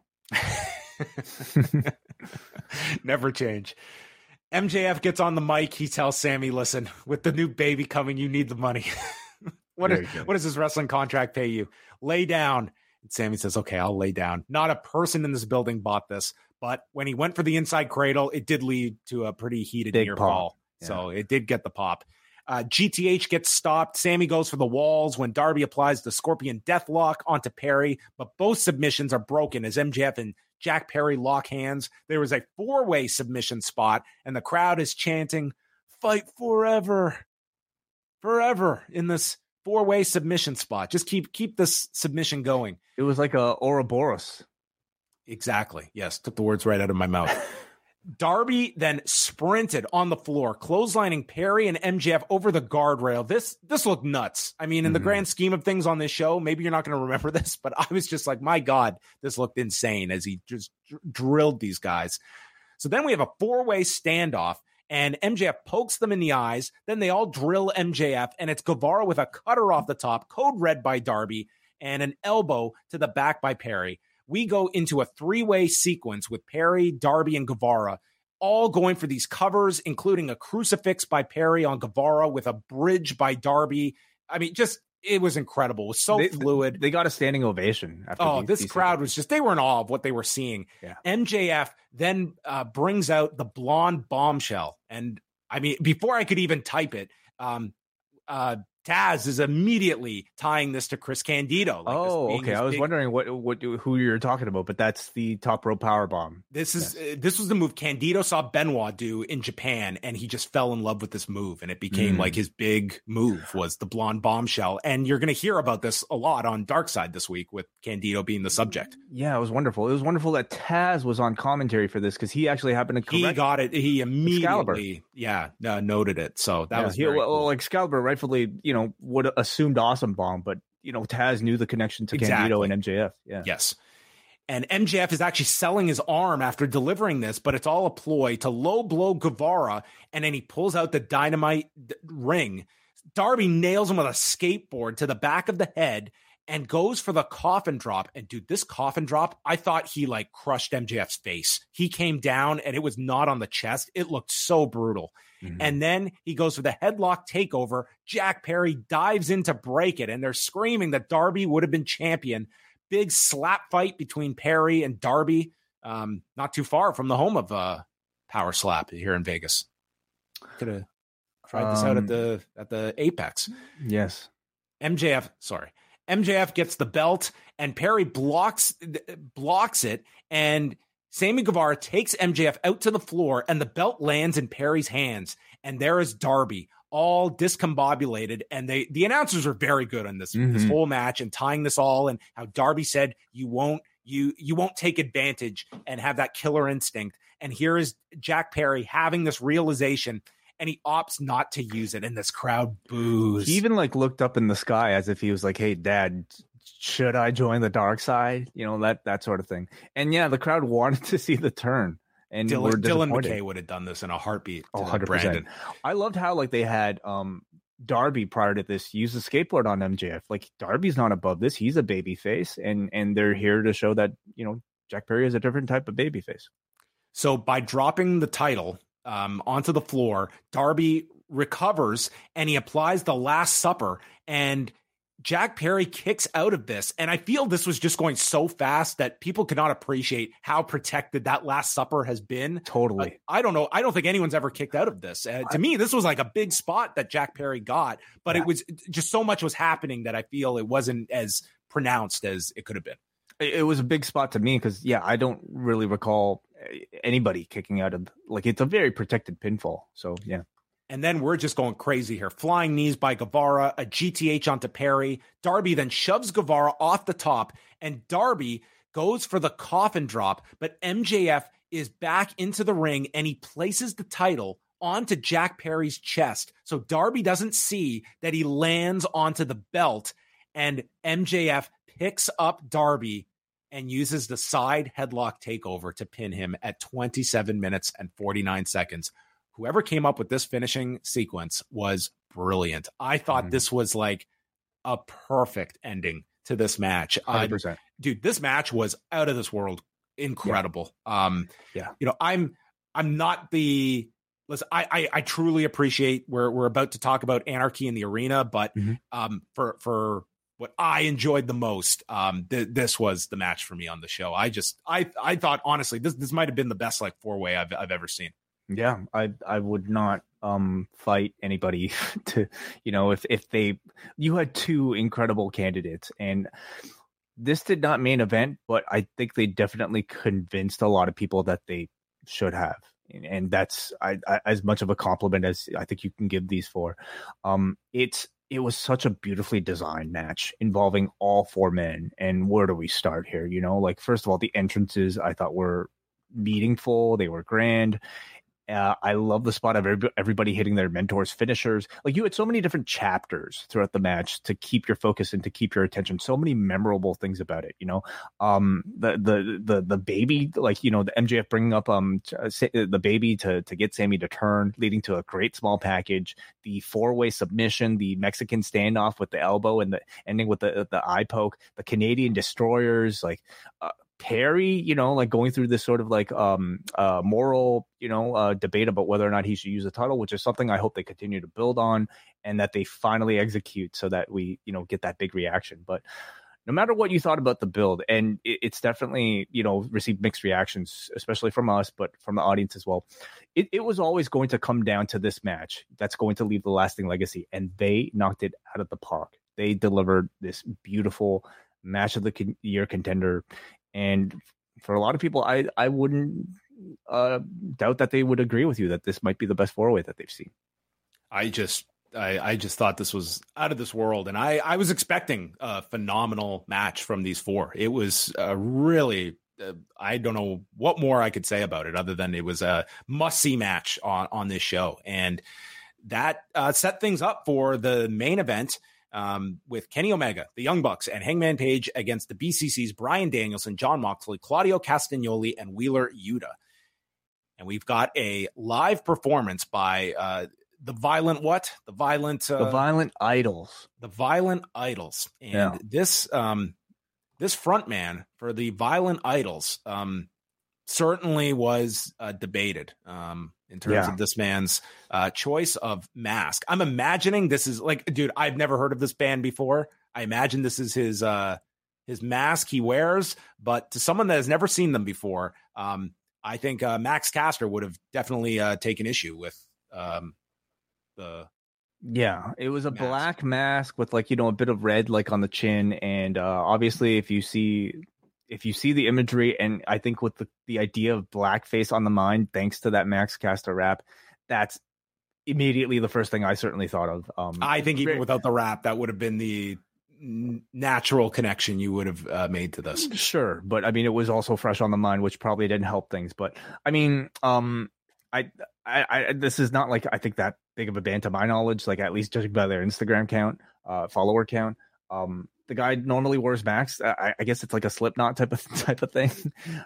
So kind of unfortunate, and maybe just poor choice for any night. But especially, you know what's a great color for a mask? Anything but that. Any other color probably is okay. Right. That'd be a good rule.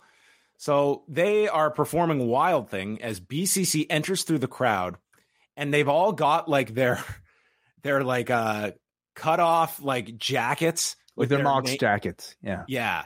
And they've got the names on them, with the best one being Claudio's that just reads Swiss. Yeah. That's his nickname. That should be his name after this. Oh, Swiss. Sure. So what's Swiss. Yuta just says Yuta, right? And Danielson was what? He didn't have one. I didn't see Danielson's, if he had one or not. We also had Don Callis on commentary, so you knew he was getting involved somewhere. And dude, this was just insane to follow, because we have 8 guys and they are in all different parts of the arena and eventually backstage. You have the eye for this. Like, what did you think about the directing of this match and trying to keep on top of everything? Because when the camera was not on Nick Jackson for about 5 minutes, all I'm thinking of is there's no way this guy is just taking a powder for 5 minutes. What is this guy doing and not realizing none of it's being captured? It was chaotic. Yeah. Which I think helps, is part of the intent of the match, you know, like I'm not this is quick cuts and violence that kind of does add to the chaos that you are conveying. Plus you had, you know, this dude in the blackface mask playing Wild Thing the entire time, you know, like it's just, this match was stimulus overload. Okay. And I think that was like the effect that was intended. And therefore, if the camera or if the director misses a few things here and there, some things that, like, man, like, you know, for instance, like Kenny taking or Mox taking, like, you know, the thing into the barbed wire. Some of those things that you would hope they would catch, but the general feeling of chaos, I think, was effective. Oh, I certainly think they conveyed that portion of it. And I'll be honest, like I did not feel this, like this was crazy. And I'm sure it was a nightmare to try and block all of this and kind of direct this. But it to me was just like added to the chaotic nature that you're trying to get across here. So like everyone thought, the first person to bleed was Rick Knox. Of course, we don't see how. Like no, dude, bleeding. Plenty of people bled, and I cannot tell you what caused it, including like Moxley must have just seen Steve Macklin on Friday and just made a mental note that he must have just sneezed. And he could have. One early moment of the match sees Hangman Page face to face with Bryan Danielson, and he removes the eye patch and has a screwdriver. But then Yuta gets involved, dude. Wheeler Yuta, they gave so much before we even get to the ending. He was like the guy that was always there to save. He got to kick out of the buckshot lariat. They made a concerted effort that this was a leveling up for Yuta, who was going to be, in many ways, like the MVP for the BCC. He definitely gained the most out of this. I mean, you have, 8 guys, 7 of which are already established stars, people who have won championships. Yuta is just sort of like the still the young lion of this mix, and he came out of it gaining the most for sure. The Young Bucks made their way up to the entrance, and for the first, what would you say, 5-6 minutes, they're continuing to play Wild Thing, and you're just wondering more than that, dude. They played like 3 rounds of Wild Thing. Yeah, it went for a period. I didn't know how long this guy's voice. What did you think about it this year? I mean, because they tried the gimmick last year. This year was a live band. If the BCC are involved in Anarchy in the Arena again, do we get it again next year? To me, it was. I was glad that they cut it off when they did. It was fine. I would not have had this gone any longer. I think it would have become a detriment. Oh yeah, no doubt. And last year they cut it off at some point too. Eventually. But I mean, just even the idea of it, I liked it. It's part of the DNA of the match at this point that they. It's just crazy. It's hard to focus. You could barely hear the announcers. It's like, again, stimulus overload. I think was the point of the match. So the Bucks make their way to the entrance and they super kick the front man here, and he's done for the night. Big babyface reaction. Yes. Moxley and Omega fight near the entrance, and they fight over the large Double or Nothing poker chip that bonds these two, going back to the first Double or Nothing. And like any poker chip, has barbed wire attached to the back of it, which both men ended up getting suplexed on, and Omega getting a fork stabbed into his forehead. So Matt and Claudio fight into the concourse, which sees Claudio use a giant swing, delivering Matt's head into the trash can. And actually, at that point, when I saw his head go into that trash can and then do like a flip off of the counter where the concession area is, I was thinking at that point, like, Matt is just killing himself in this match. And at the end of this, I was like this guy just came in and he was like, let's see what my body can withstand in this match. That seemed to be Matt's wish. Yeah. The announcers start to debate about what is stuck in Moxley's back. If it's glass, if it's a part of the chip, they didn't know what was lodged in his back, but there was something besides barbed wire attached to the chip, and it was really hard to tell because it was like some black. There might have been like material. Glass. Sure, why not throw a bit of glass in there? Throw in a leaf blower, and then we see a Boston Crab crossface combo onto Nick Jackson by Moxley and Yuta, and Matt returns. Oh, sorry. Claudio and Matt also made their way outside, and Matt was pile driven into the back of a pickup truck and comes back selling his neck, and he super kicks John Moxley to break the Boston Crab, and his shoe explodes in Moxley's face. This is like what they warned you as a kid about, like wearing LA lights, and if you step into a puddle or something, like what could happen to you. Goodness, and I never believed it, but my parents wouldn't buy me LA lights. Wow. Well, I had pumps and they never exploded like this, but well, to me, it's like, this to me would be really bad for John Moxley. It would be catastrophic for Matt Jackson. Like if the explosion is from your shoe. Okay. Like your foot is taking the brunt of this, no matter what face, how close the face is, like your foot is fucked 100%.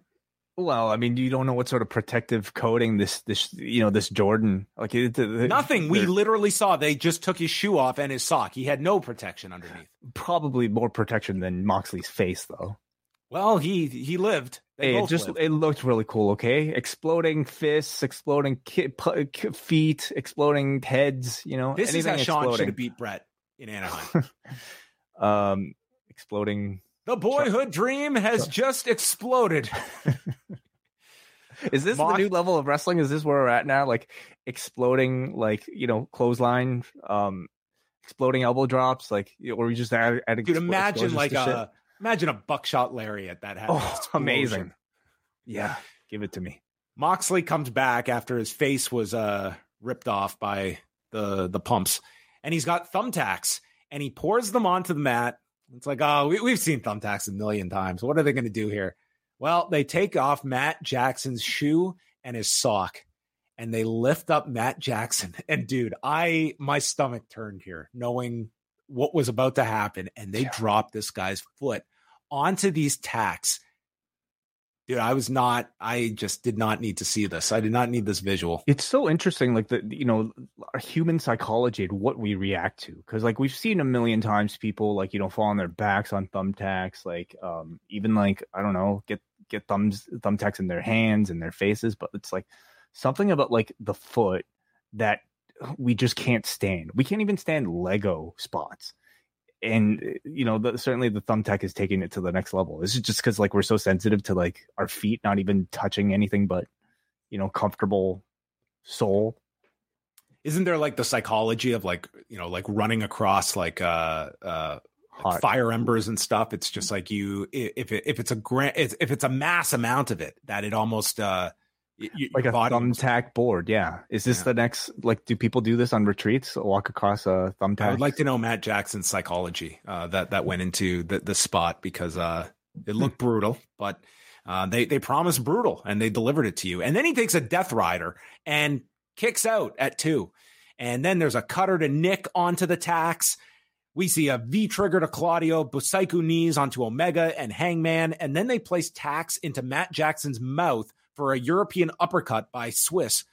Yuta hits a bridging German, and Page goes to make the save and got there. Like you could argue he was a little late here on the save, but nonetheless, big return here from Hangman. Omega and Page fight together, and they make the comeback. There's a dead eye on Danielson, one-winged angel on Danielson, and you think it's over. Yuta makes the save for the team.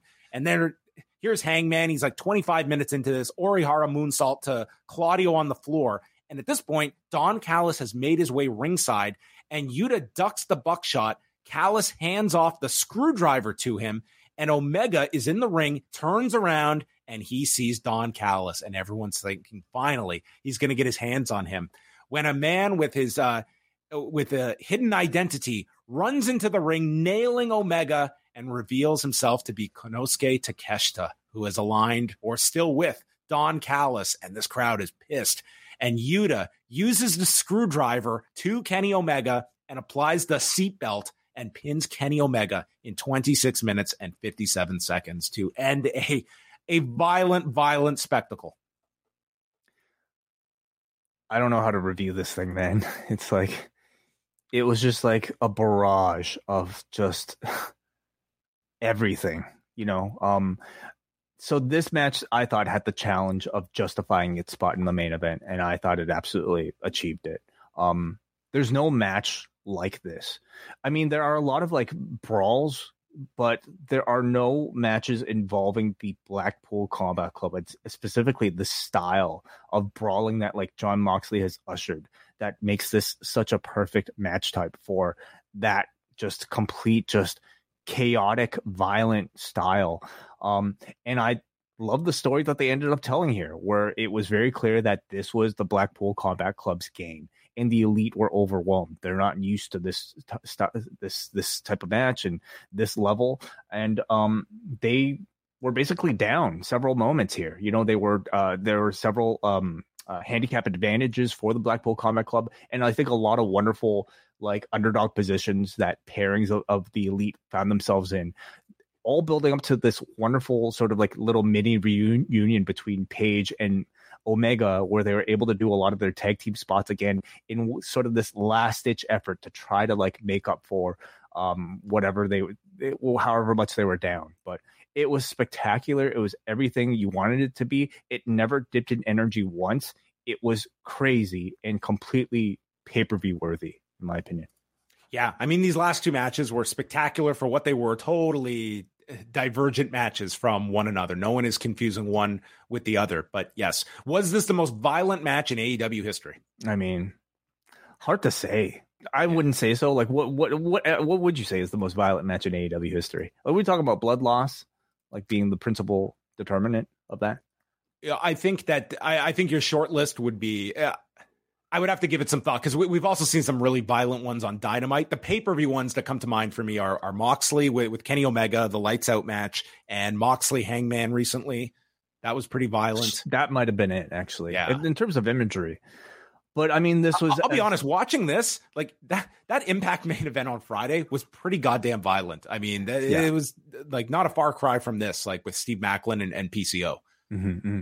I think, like calling it the most violent match in AEW history was just sort of like a hook, like a tagline for you to get excited about. Ultimately, coming out of the match, it was a hard sell at the end of that show. I mean, It's you have a John Moxley stating that. I think like that would be sort of, if you're on the fence about buying a show and that's your last impression on Dynamite, I think it probably swayed some buys. But if you're like, like watching this match based off of a promo, like I don't think you'd come out of this complaining whatsoever. Like this was everything it promised to be. It was anarchy inside an arena. And you had a satisfying, like storyline turn here from Takeshita, which elicited a whole lot of Ibushi chants from this crowd. So it opens it up now because afterwards, Don Callis used his belt to choke Kenny Omega, and they still left it as a question if this means Don Callis and Takeshita by extension are with the BCC or not. The BCC were standing around, but it's not as though there was some big embrace or this was a big plan. So, and Excalibur said as much that, the follow-up is on Wednesday on Dynamite. So you do have a story that comes out of this. You have a lot of different combinations, like from Takeshita and Omega, and the natural question of if Takeshita joined the BCC, the opening that the Elite need a fifth man. Very much so, yeah. Of course, we have Blood and Guts coming up, which tends to be like the second half of these Anarchy in the arena / Stadium Stampede matches. And I think it sets up a wonderful chapter 2, where the stakes could even be higher for these groups. And I hope Kota Ibushi, team up with the Elite. But I don't know. I don't know if he's coming. You do a Brandon Cutler. Yeah. Sure. So what did you think overall of the show? Is this a thumbs up show for you? Because this is a really tough show to grade because those two matches were like those two matches made the show for me. I have a really hard time criticizing this, but in terms of the entire show, it was like up until those last two matches, this would have been an underwhelming AEW show for me. Yeah, but the Battle Royal was very good. I like the tag match, the FTR match a bit more than you, but this show was not sold on anything but the top two matches, right? Mm-hmm. So when you asked, did you get your money's worth? I absolutely have to think we all did. Yes. Yeah, because they didn't just deliver like very satisfying versions of what they promised. I thought they were exceedingly better than what I even expected in both cases. So yeah, 100%. And the Battle Royal I thought was really good. Yeah, the Battle Royal is really worth it if you have the time to check it out because they did a very good job with the Battle Royal. All right, we're going to send it off to you. So if you would like to call in, you can join the StreamYard room. The link was sent out to all of our members at postwrestlingcafe.com. And for $6 a month, that gets you access to the cafe. And this coming week, 4 shows available for cafe members, including Wednesday night after our Dynamite review. We're going to be jumping on the cafe and we will be reviewing the first episode of this season of Dark Side of the Ring, covering Tammy Sitch and Chris Candido. So that is Wednesday night. And then we will have Rewind Away on Thursday, covering NXT TakeOver 2 or Brooklyn 2. Is that what it was? Yes. Brooklyn 2. Samoa Joe and Shinsuke Nakamura. That's right. Friday's Rewind to SmackDown, and then Sunday, Karen Peterson and Bruce Lord are reviewing Dominion. PostWrestlingCafe.com and video.postwrestling.com. And also starting this Wednesday, exclusive reviews of Dark Side of the Ring every single week after our Dynamite reviews. That's right. Every Wednesday, we'll be doing the review of Dark Side on the cafe right afterwards. And this week, Brandon Thurston and I will be chatting with Evan Husney from Dark Side of the Ring. So you can look out for that later on this week. So we have calls. Yeah, let's go first of all here to Brian. Hey, Brian, welcome to the show. What do you think of tonight's show? Am I coming through okay? Yes, you are. Okay. All right. Well, that's good because Carry on my wayward hosts. There'll be peace here at post. Lay your weary headphones at rest, but not until the show's done. Beautiful, Brian. Could you sing that for 10 minutes for Anarchy in the Post Office? I'm going to need a mask for that first. Oh, jeez. Oh, goodness. Right. Yellow or green or something. You got to watch your colors for sure. Yeah, I know. I do. Oh, boy. Yeah. I Googled that band. And he does usually wear masks of different colors. But like a white mask, right? Something like that. Yeah. Similar design. But yeah, that was a choice. Decided to go rogue tonight. I'll say.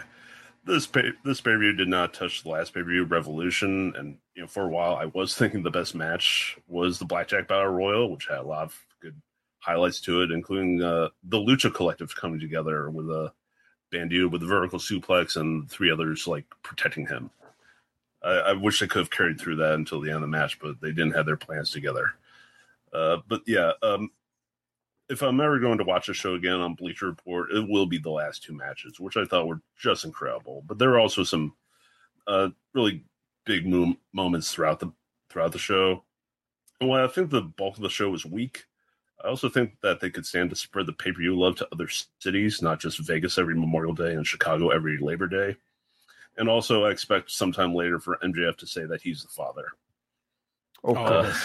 Ouch. Hey, so John, judging by today's attendance, would you classify this as a success? Like, is this enough to get AEW to return again next year? The show. Cause this had been hovering around like under 7,000 for weeks. And then they did move some tickets recently. And I don't know if that I'm pretty sure like Brandon was saying, like it had coincided with like some like discounted prices. So I don't know what the gate is. And I think that would be somewhat, indicative in terms of the like how this. You could certainly look like the demand was well down for this show when you compare it to other pay-per-views that they have had in Vegas. And if that's the case, like maybe you do look at the fact that Vegas, it's you're marketing towards a fan base that's going to travel, and how many people that they have a trip in mind and they're going to Toronto next month, for instance, or maybe they're planning to go to All In and traveling to Vegas for Double or Nothing is not that's kind of the difference when you have a traveling crowd and suddenly you're doing more pay-per-views or more important shows that you could benefit from, going to different markets where you would have the higher demand for a show. But obviously AEW, they really do like having these signature events in a city every single year and creating that tradition. Any other thoughts, Brian? I just read on Twitter Trevor Dame's recap of the post-show press conference, and it seems like the best points of the press conference were with MJF and Bryan Danielson. So I'll probably check any news later. No news, no. Okay. Cool.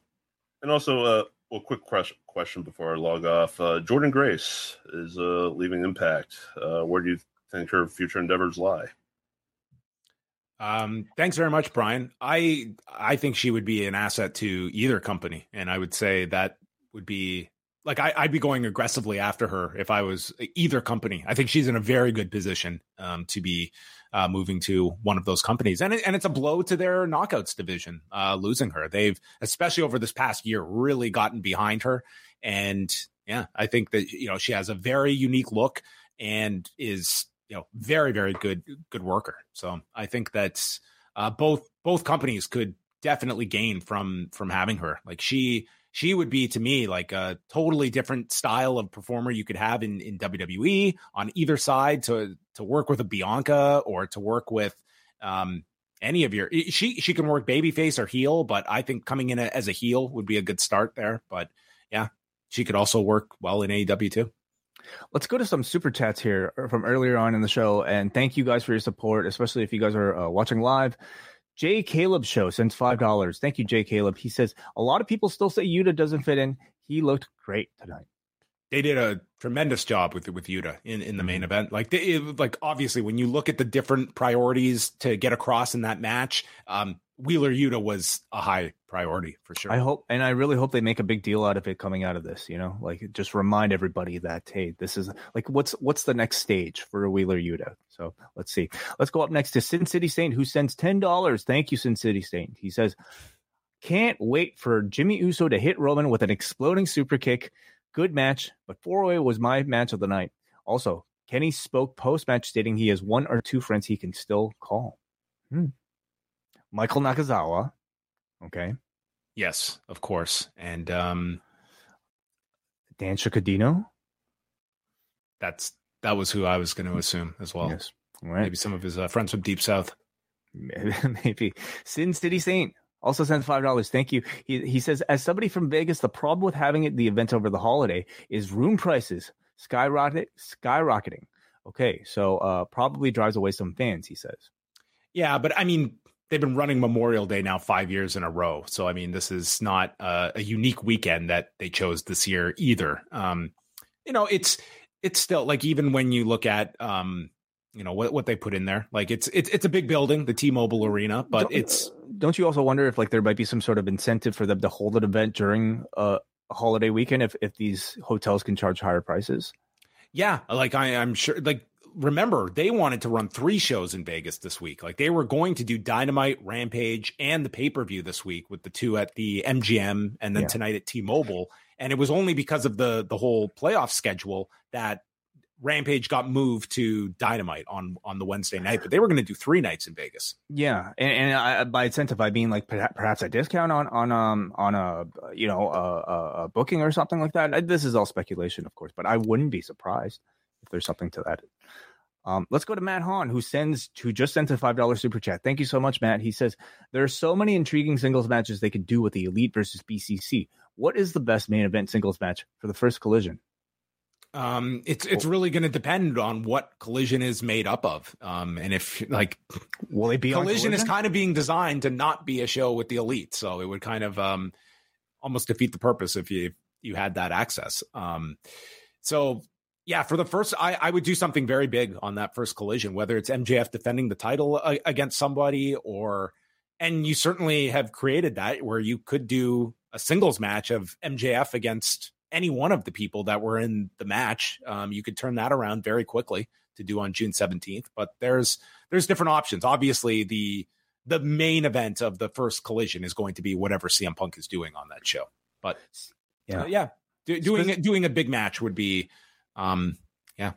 specific to this feud. I think, you have, so many possibilities, but like Yuta and Omega Claudio, and Yuta is a rematch you could go to at some point. You could go to Yuta and Claudio as a team versus the Bucks, or Yuta and Claudio versus Page and Omega. Page and Omega simply teaming back up again in a tag team capacity, I think is a big draw. Yeah. So have those two going up against Danielson and Mox. I think that'd be amazing. Omega and Takeshita, you've clearly made at some point. Like you have a lot of matches to come out of this with. Yeah. Thank you very much for that. Those super chats, guys. Let's go up next to Andy B. Welcome to the show, Andy B. Hi, guys. Hope you're well. I hope you can hear me. Yes, we can. Hey. So, guys, a fantastic weekend of wrestling. So I just wanted to say my 2 highlights of the weekend were Cody versus Brock Lesnar and the Anarchy in the Arena match. One of them was like this throwback to old school Southern wrestling with WWE's production value. And this, I found, was a throwback to ECW with everything right from the violence and the chaos to the music playing over the match. It was just, both of them were just so different, but still over the top and campy in the way I want wrestling to be. And I am just here for it. This is what I want from 2 different Major League Wrestling companies. Very well said. I very much agree with you. They were not just, throwbacks, but like great examples of both of them, to the highest quality. So very much agreed, Andy. Thank you. Guys, also, I wanted to ask you one question about today's Fatal 4-Way match. So I felt a little underwhelmed with this with the build to this match more specifically, because I thought there was more sense of jeopardy in it if it was just a one-on-one feud between MJF and Darby Allin, because then I would have actually bought Darby Allin as a viable challenger to MJF's title. So I didn't find any jeopardy going into this match because I felt it was a bit of a foregone conclusion that MJF was just going to win. Where do you guys stand on this? Do you think the end justifies the means just because the match blew it all away? Or do you think it would have been better if they'd just gone with a more compelling story? I think until we know how this show performs, it's hard to answer, because I think ultimately it's like a great match is great to have as the end product, but you're selling people on buying a pay-per-view. And did they do enough to sell people on the pay-per-view? Now, I think over time, people saw kind of Anarchy in the Arena sort of, if this does a above average number, at least of what people expect for this show to do, I think Anarchy in the Arena is going to get more of the credit than the 4-way. But I think at the same time, you can't state that they had no, like, there was a number 1 match, there was a number 2 match, and then, like Wei said, I think then there was sort of everything else. So they deserve whatever this show does. It's, part of it you attribute to this. I think ultimately that was an issue that they had, that going into this, you were expecting a great match, but did they sell you on any of the 3 as viable contenders to win the title? I don't think they got the best out of Darby, but I don't think anyone was expecting that for this. There was a lot handicapping them ahead of this. It's hard enough, I would say, to build a 4-way as like any sort of like definitive feud anyway, especially when you're talking about 3 other wrestlers who have never main evented a pay-per-view before and still haven't, unfortunately, at this point. But you're also going up against the biggest stars of your company being put in one of the biggest match types of this company's entire year in Anarchy in the Arena. So at no point, I would say, like, should we have expected this to simply carry the pay-per-view on its own without something like an Anarchy in the Arena? I think you bring up a great point, Andy, and one that I've kind of wondered myself. Like, the build itself, would it have been better spent by simply putting it all behind Darby Allin rather than, spreading it amongst the other 3?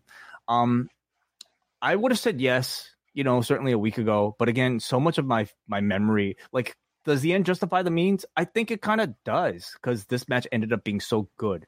In history, I hope they continue to push tonight's match as like a very definitive, like career-making match for like 3 of the 4. And they continue to build this up so that the next time we get it, all 4 of them are legitimate headliners. Knowing that it's ultimately just a semi-main event. And when I say just, I really mean like, it's a big deal, but this was a great semi-main event. And so I would say I can't really complain, especially like just given the quality. But if you're strictly talking about the build, we could still definitely criticize a whole lot about it. Yes, sir. So just as I leave, one last question. Do we know if Jade Cargill is injured or anything along those lines? It seemed to be a rush decision to take the title off her today. Thanks so much. She wrestled a pretty full match tonight. Yeah. Like, I wouldn't suspect that. But thank you, Andy, for the call. Let's go to Hansi up next. Hey, Hansi, what's up? Yo, what's going on? I same sentiments. Like, the last 2 matches were really good. I thought, like, overall, like, I thought there was, like, I expected some of the matches to have some overbooking in it, but I just thought it was like a 99 level Attitude Era pay-per-view in some of these matches with how much overbooked. You need to go back and watch some 99 WWF pay-per-views and then watch this, Hansi. No. But I'm talking about the overbooking. 30 minutes of Vincent Test, yeah. No, I mean, but just like a lot of dirty finishes, basically. You know what I mean? I just normally AEW is good with like not really relying on like some of those like dirty finishes or overbooking. Like, they'll keep them on their chaotic matches. Like, I even thought that the Battle Royal, I enjoyed that match, but I thought that another feud should have used a title now. I thought like you could have done it, unless they're trying to put Hobbs in that position, because that's probably why they didn't put him in the Battle Royal. Maybe, I don't know, but I thought the Fatal 4-Way was probably like my favorite match of the night. And the problem that I had with like the BCC versus the Elite, not so much with the BCC did a good job with their end of building it up. I thought they all killed it with that. I feel like, because I just saw WWE and they just had a pivotal moment with the Bloodline storyline, so the comparison's fresh in my head, because the Elite storyline in AEW is kind of similar. It's not similar to the Bloodline storyline, but like they're both like been like prominent focus. The Elite's like whole storyline has revolved around the AEW like identity, basically. And I thought, like, for a big time reunion with Kenny Omega and Hangman, I don't think like a 30-second promo on Dynamite really like salvaged like the moment. You know what I mean? Like, at least with like the Bloodline storyline, people can talk about how it goes indoors and all that kind of stuff, but I think they land their moment a lot better. I think AEW has a hard time doing that. Like, I didn't even know about the Don Callis interview. Now I got to go watch it. And that promo probably would have sold me a whole lot more. I don't know why they undervalue their promos and, like, capitalizing on the moment. That's the only thing I took away from it. But overall, the pay-per-view was decent with those two matches. I'll even say the Acclaim versus House of Black match was probably one of the first matches where I thought, like, it actually, like, was like a competent booking in it, where I actually enjoyed the aggression and the Acclaimed and all that kind of stuff. I hope they run that back with a feud or something like that. But overall, I just thought the show was a little bit disappointing. But the final two matches left me happy. So that's all I can really say, though. So thanks a lot for letting me on. So peace out, guys. Thanks, Hansi. Thank you, Hansi. Appreciate it. Let's go up next to Kevin. Hey, Kevin, welcome. Kevin, are you there? With a long... Am I here? I feel you I'm are here. Can you hear me? Okay. Yes. Yeah, long-time wellness policy caller, first-time John Pollock caller. Hello, 2 a.m. John Pollock. How we doing? Hi, Kevin.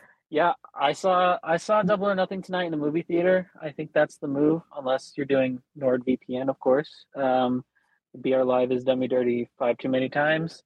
And the atmosphere was great. There was like 10 of us all told, so it was rocking. But yeah, there was a rough stretch from OC retaining start of Adam Cole till about the latter part of the ladder match. I just was so intrigued by how, like, unhinged that ladder match became. It was so campy, and I just thought Arn was going to take a crazy bump through a table or something. But no, like, the crowd in the arena and in the theater seemed to pick up from, I would say, like, the Jade entrance. Like, that actually picked the crowd up and people were into it. And then that title switch was kind of expected in the back of, maybe long-term thinkers' minds, but it came off good to me. I'm not going to go too hard on that, but the last two matches, make no mistake, that was the crux of this pay-per-view. That's what needed to deliver, and the fact that it delivered like and then some. I mean, I'm probably only going to be thinking of those matches for the next few days for sure. Sounds like what was it like watching Anarchy in the Arena in a theater? It was wild. We were hooting and hollering and just all bets are off, just on our phones, just standing up. And I mean, maybe I'm just speaking for myself, but it was crazy. Like, the AEW is going to miss camera shots, like, historically, but like that, you're not going to be able to, film that match perfectly. But I was laughing for, like, this is not a bad thing. I was laughing for like at least 10 minutes straight just because of the sheer absurdity. Like, Claudio dumps Nick Jackson on his head in the bed of a truck, and then he just like pauses and improvs, "I'm the king of Las Vegas." Like, it was just good stuff. I just was like, the Takeshita turn, maybe you could, see it coming, but the execution was phenomenal. That little heel smirk was just phenomenal. It was worth the $20 I paid USD. Very good. No, it sounds like a fun time. I think that the movie theater experience is probably a great way to enjoy a lot of these shows. Oh yeah. Hey, thank you, Kevin. Appreciate the call. Later. Okay, let's go to forum.postwrestling.com where we have a few pieces of feedback. I'll start, John. Let's go to Luke Kale from Quebec, who says, entertaining show overall with a really fun opener, lots of memorable moments, and 2 great final matches, but everything else was pretty average. I saw John say the show was built around the last 2 matches, but shouldn't the goal be for every match on the show to be great? I think AEW's booking of the mid-card has been pretty weak lately, and that was reflected in the crowd reactions tonight. They were very hot for key moments and for the main event, but subdued for everything else, and I don't blame them at all. As always, AEW delivers big time on the in-ring, but the weekly booking of storylines has lots of room for improvement. All right, let's continue on with Cody from Maine, who writes in, not AEW's best pay-per-view by any means, but they stuck the landing. Early on, the consensus online seemed to be that the crowd wasn't into the show, but by the ending, it was clear they just didn't view certain matches as pay-per-view worthy, but they got up big time for the ones they did. To that point, I hope to see FTR in a bigger feud moving forward and to see Cole separated from Jericho after Dynamite. I thought 2022 was one of, if not Jericho's best years in ring, but unfortunately 2023 has seen a rough first half with the Starks and Cole programs. The last 2 matches in particular were stellar, with the in-ring delivering in the world title match as expected. I do wonder where Darby goes from here, while it seems like Guevara and Perry could have a program with the latter being a heel. As for the main event, I can't wait for Kota Ibushi to save the day, whether it's the Bloodline or the Elite. I love main event melodrama. Darby's going to climb a mountain at some point, so. And right as will. Yeah, so maybe that's it. I definitely think like a lot of the criticisms for the lack of interest in the undercard is completely valid. I mean, simply listen to our reviews week to week for evidence of that. They've not had the best build up, and I think that's putting it lightly. Let's go to Sal from California. I was at the show live tonight. Overall, the show was great. Anarchy in the Arena was a little difficult to follow. It felt like complete sensory overload trying to watch everything at once. It was fun, but it's easier to watch on TV. Statlander's return was amazing and felt like the biggest reaction of the night. I'm very happy that she's back. The title match was the match of the night for me. I understand if others preferred Anarchy in the Arena, but for me, the title match stole the show. One last note, at FanFest, Jungle Boy had by far the smallest line for autographs. I'm wondering if it makes sense to turn him heel soon. Well, I think they're flirting with the idea, so can he deliver as a heel, though? Can he deliver the type of character and performance that you'd want? Yeah, I think that spot with the title that will be designed as something that really like kind of leads his story moving forward, that he had the opportunity and why he didn't take advantage of it, and then sees MJF with that same title use it, and that's how he escapes with it. Like, that guy's the champion and you're one of the losers in the match. David from Israel, weird show overall. Crowd was pretty bad and dead the entire show outside of popping for, I would definitely not say they were bad for the entire show. Outside of popping for the really big moments. Way too much interference and shenanigans in a lot of matches. First half of this show is a thumbs down, but the second half is a big thumbs up. I'd say in addition to the crowd being bad, JR was not good when he was in the booth for the first half, and it just made me trying to get into the show even harder. Overall, I'd say I enjoyed it, but it's probably the weakest overall pay-per-view for AEW since All Out 2020. I really think they needed something Punk related to tease his appearance at Collision, and they dropped the ball there. I really wish AEW would stop running the same towns over and over again. Crowds are really starting to burn out. I mean, again, I don't know how many people in that arena are Las Vegas natives as opposed to traveling crowds and such.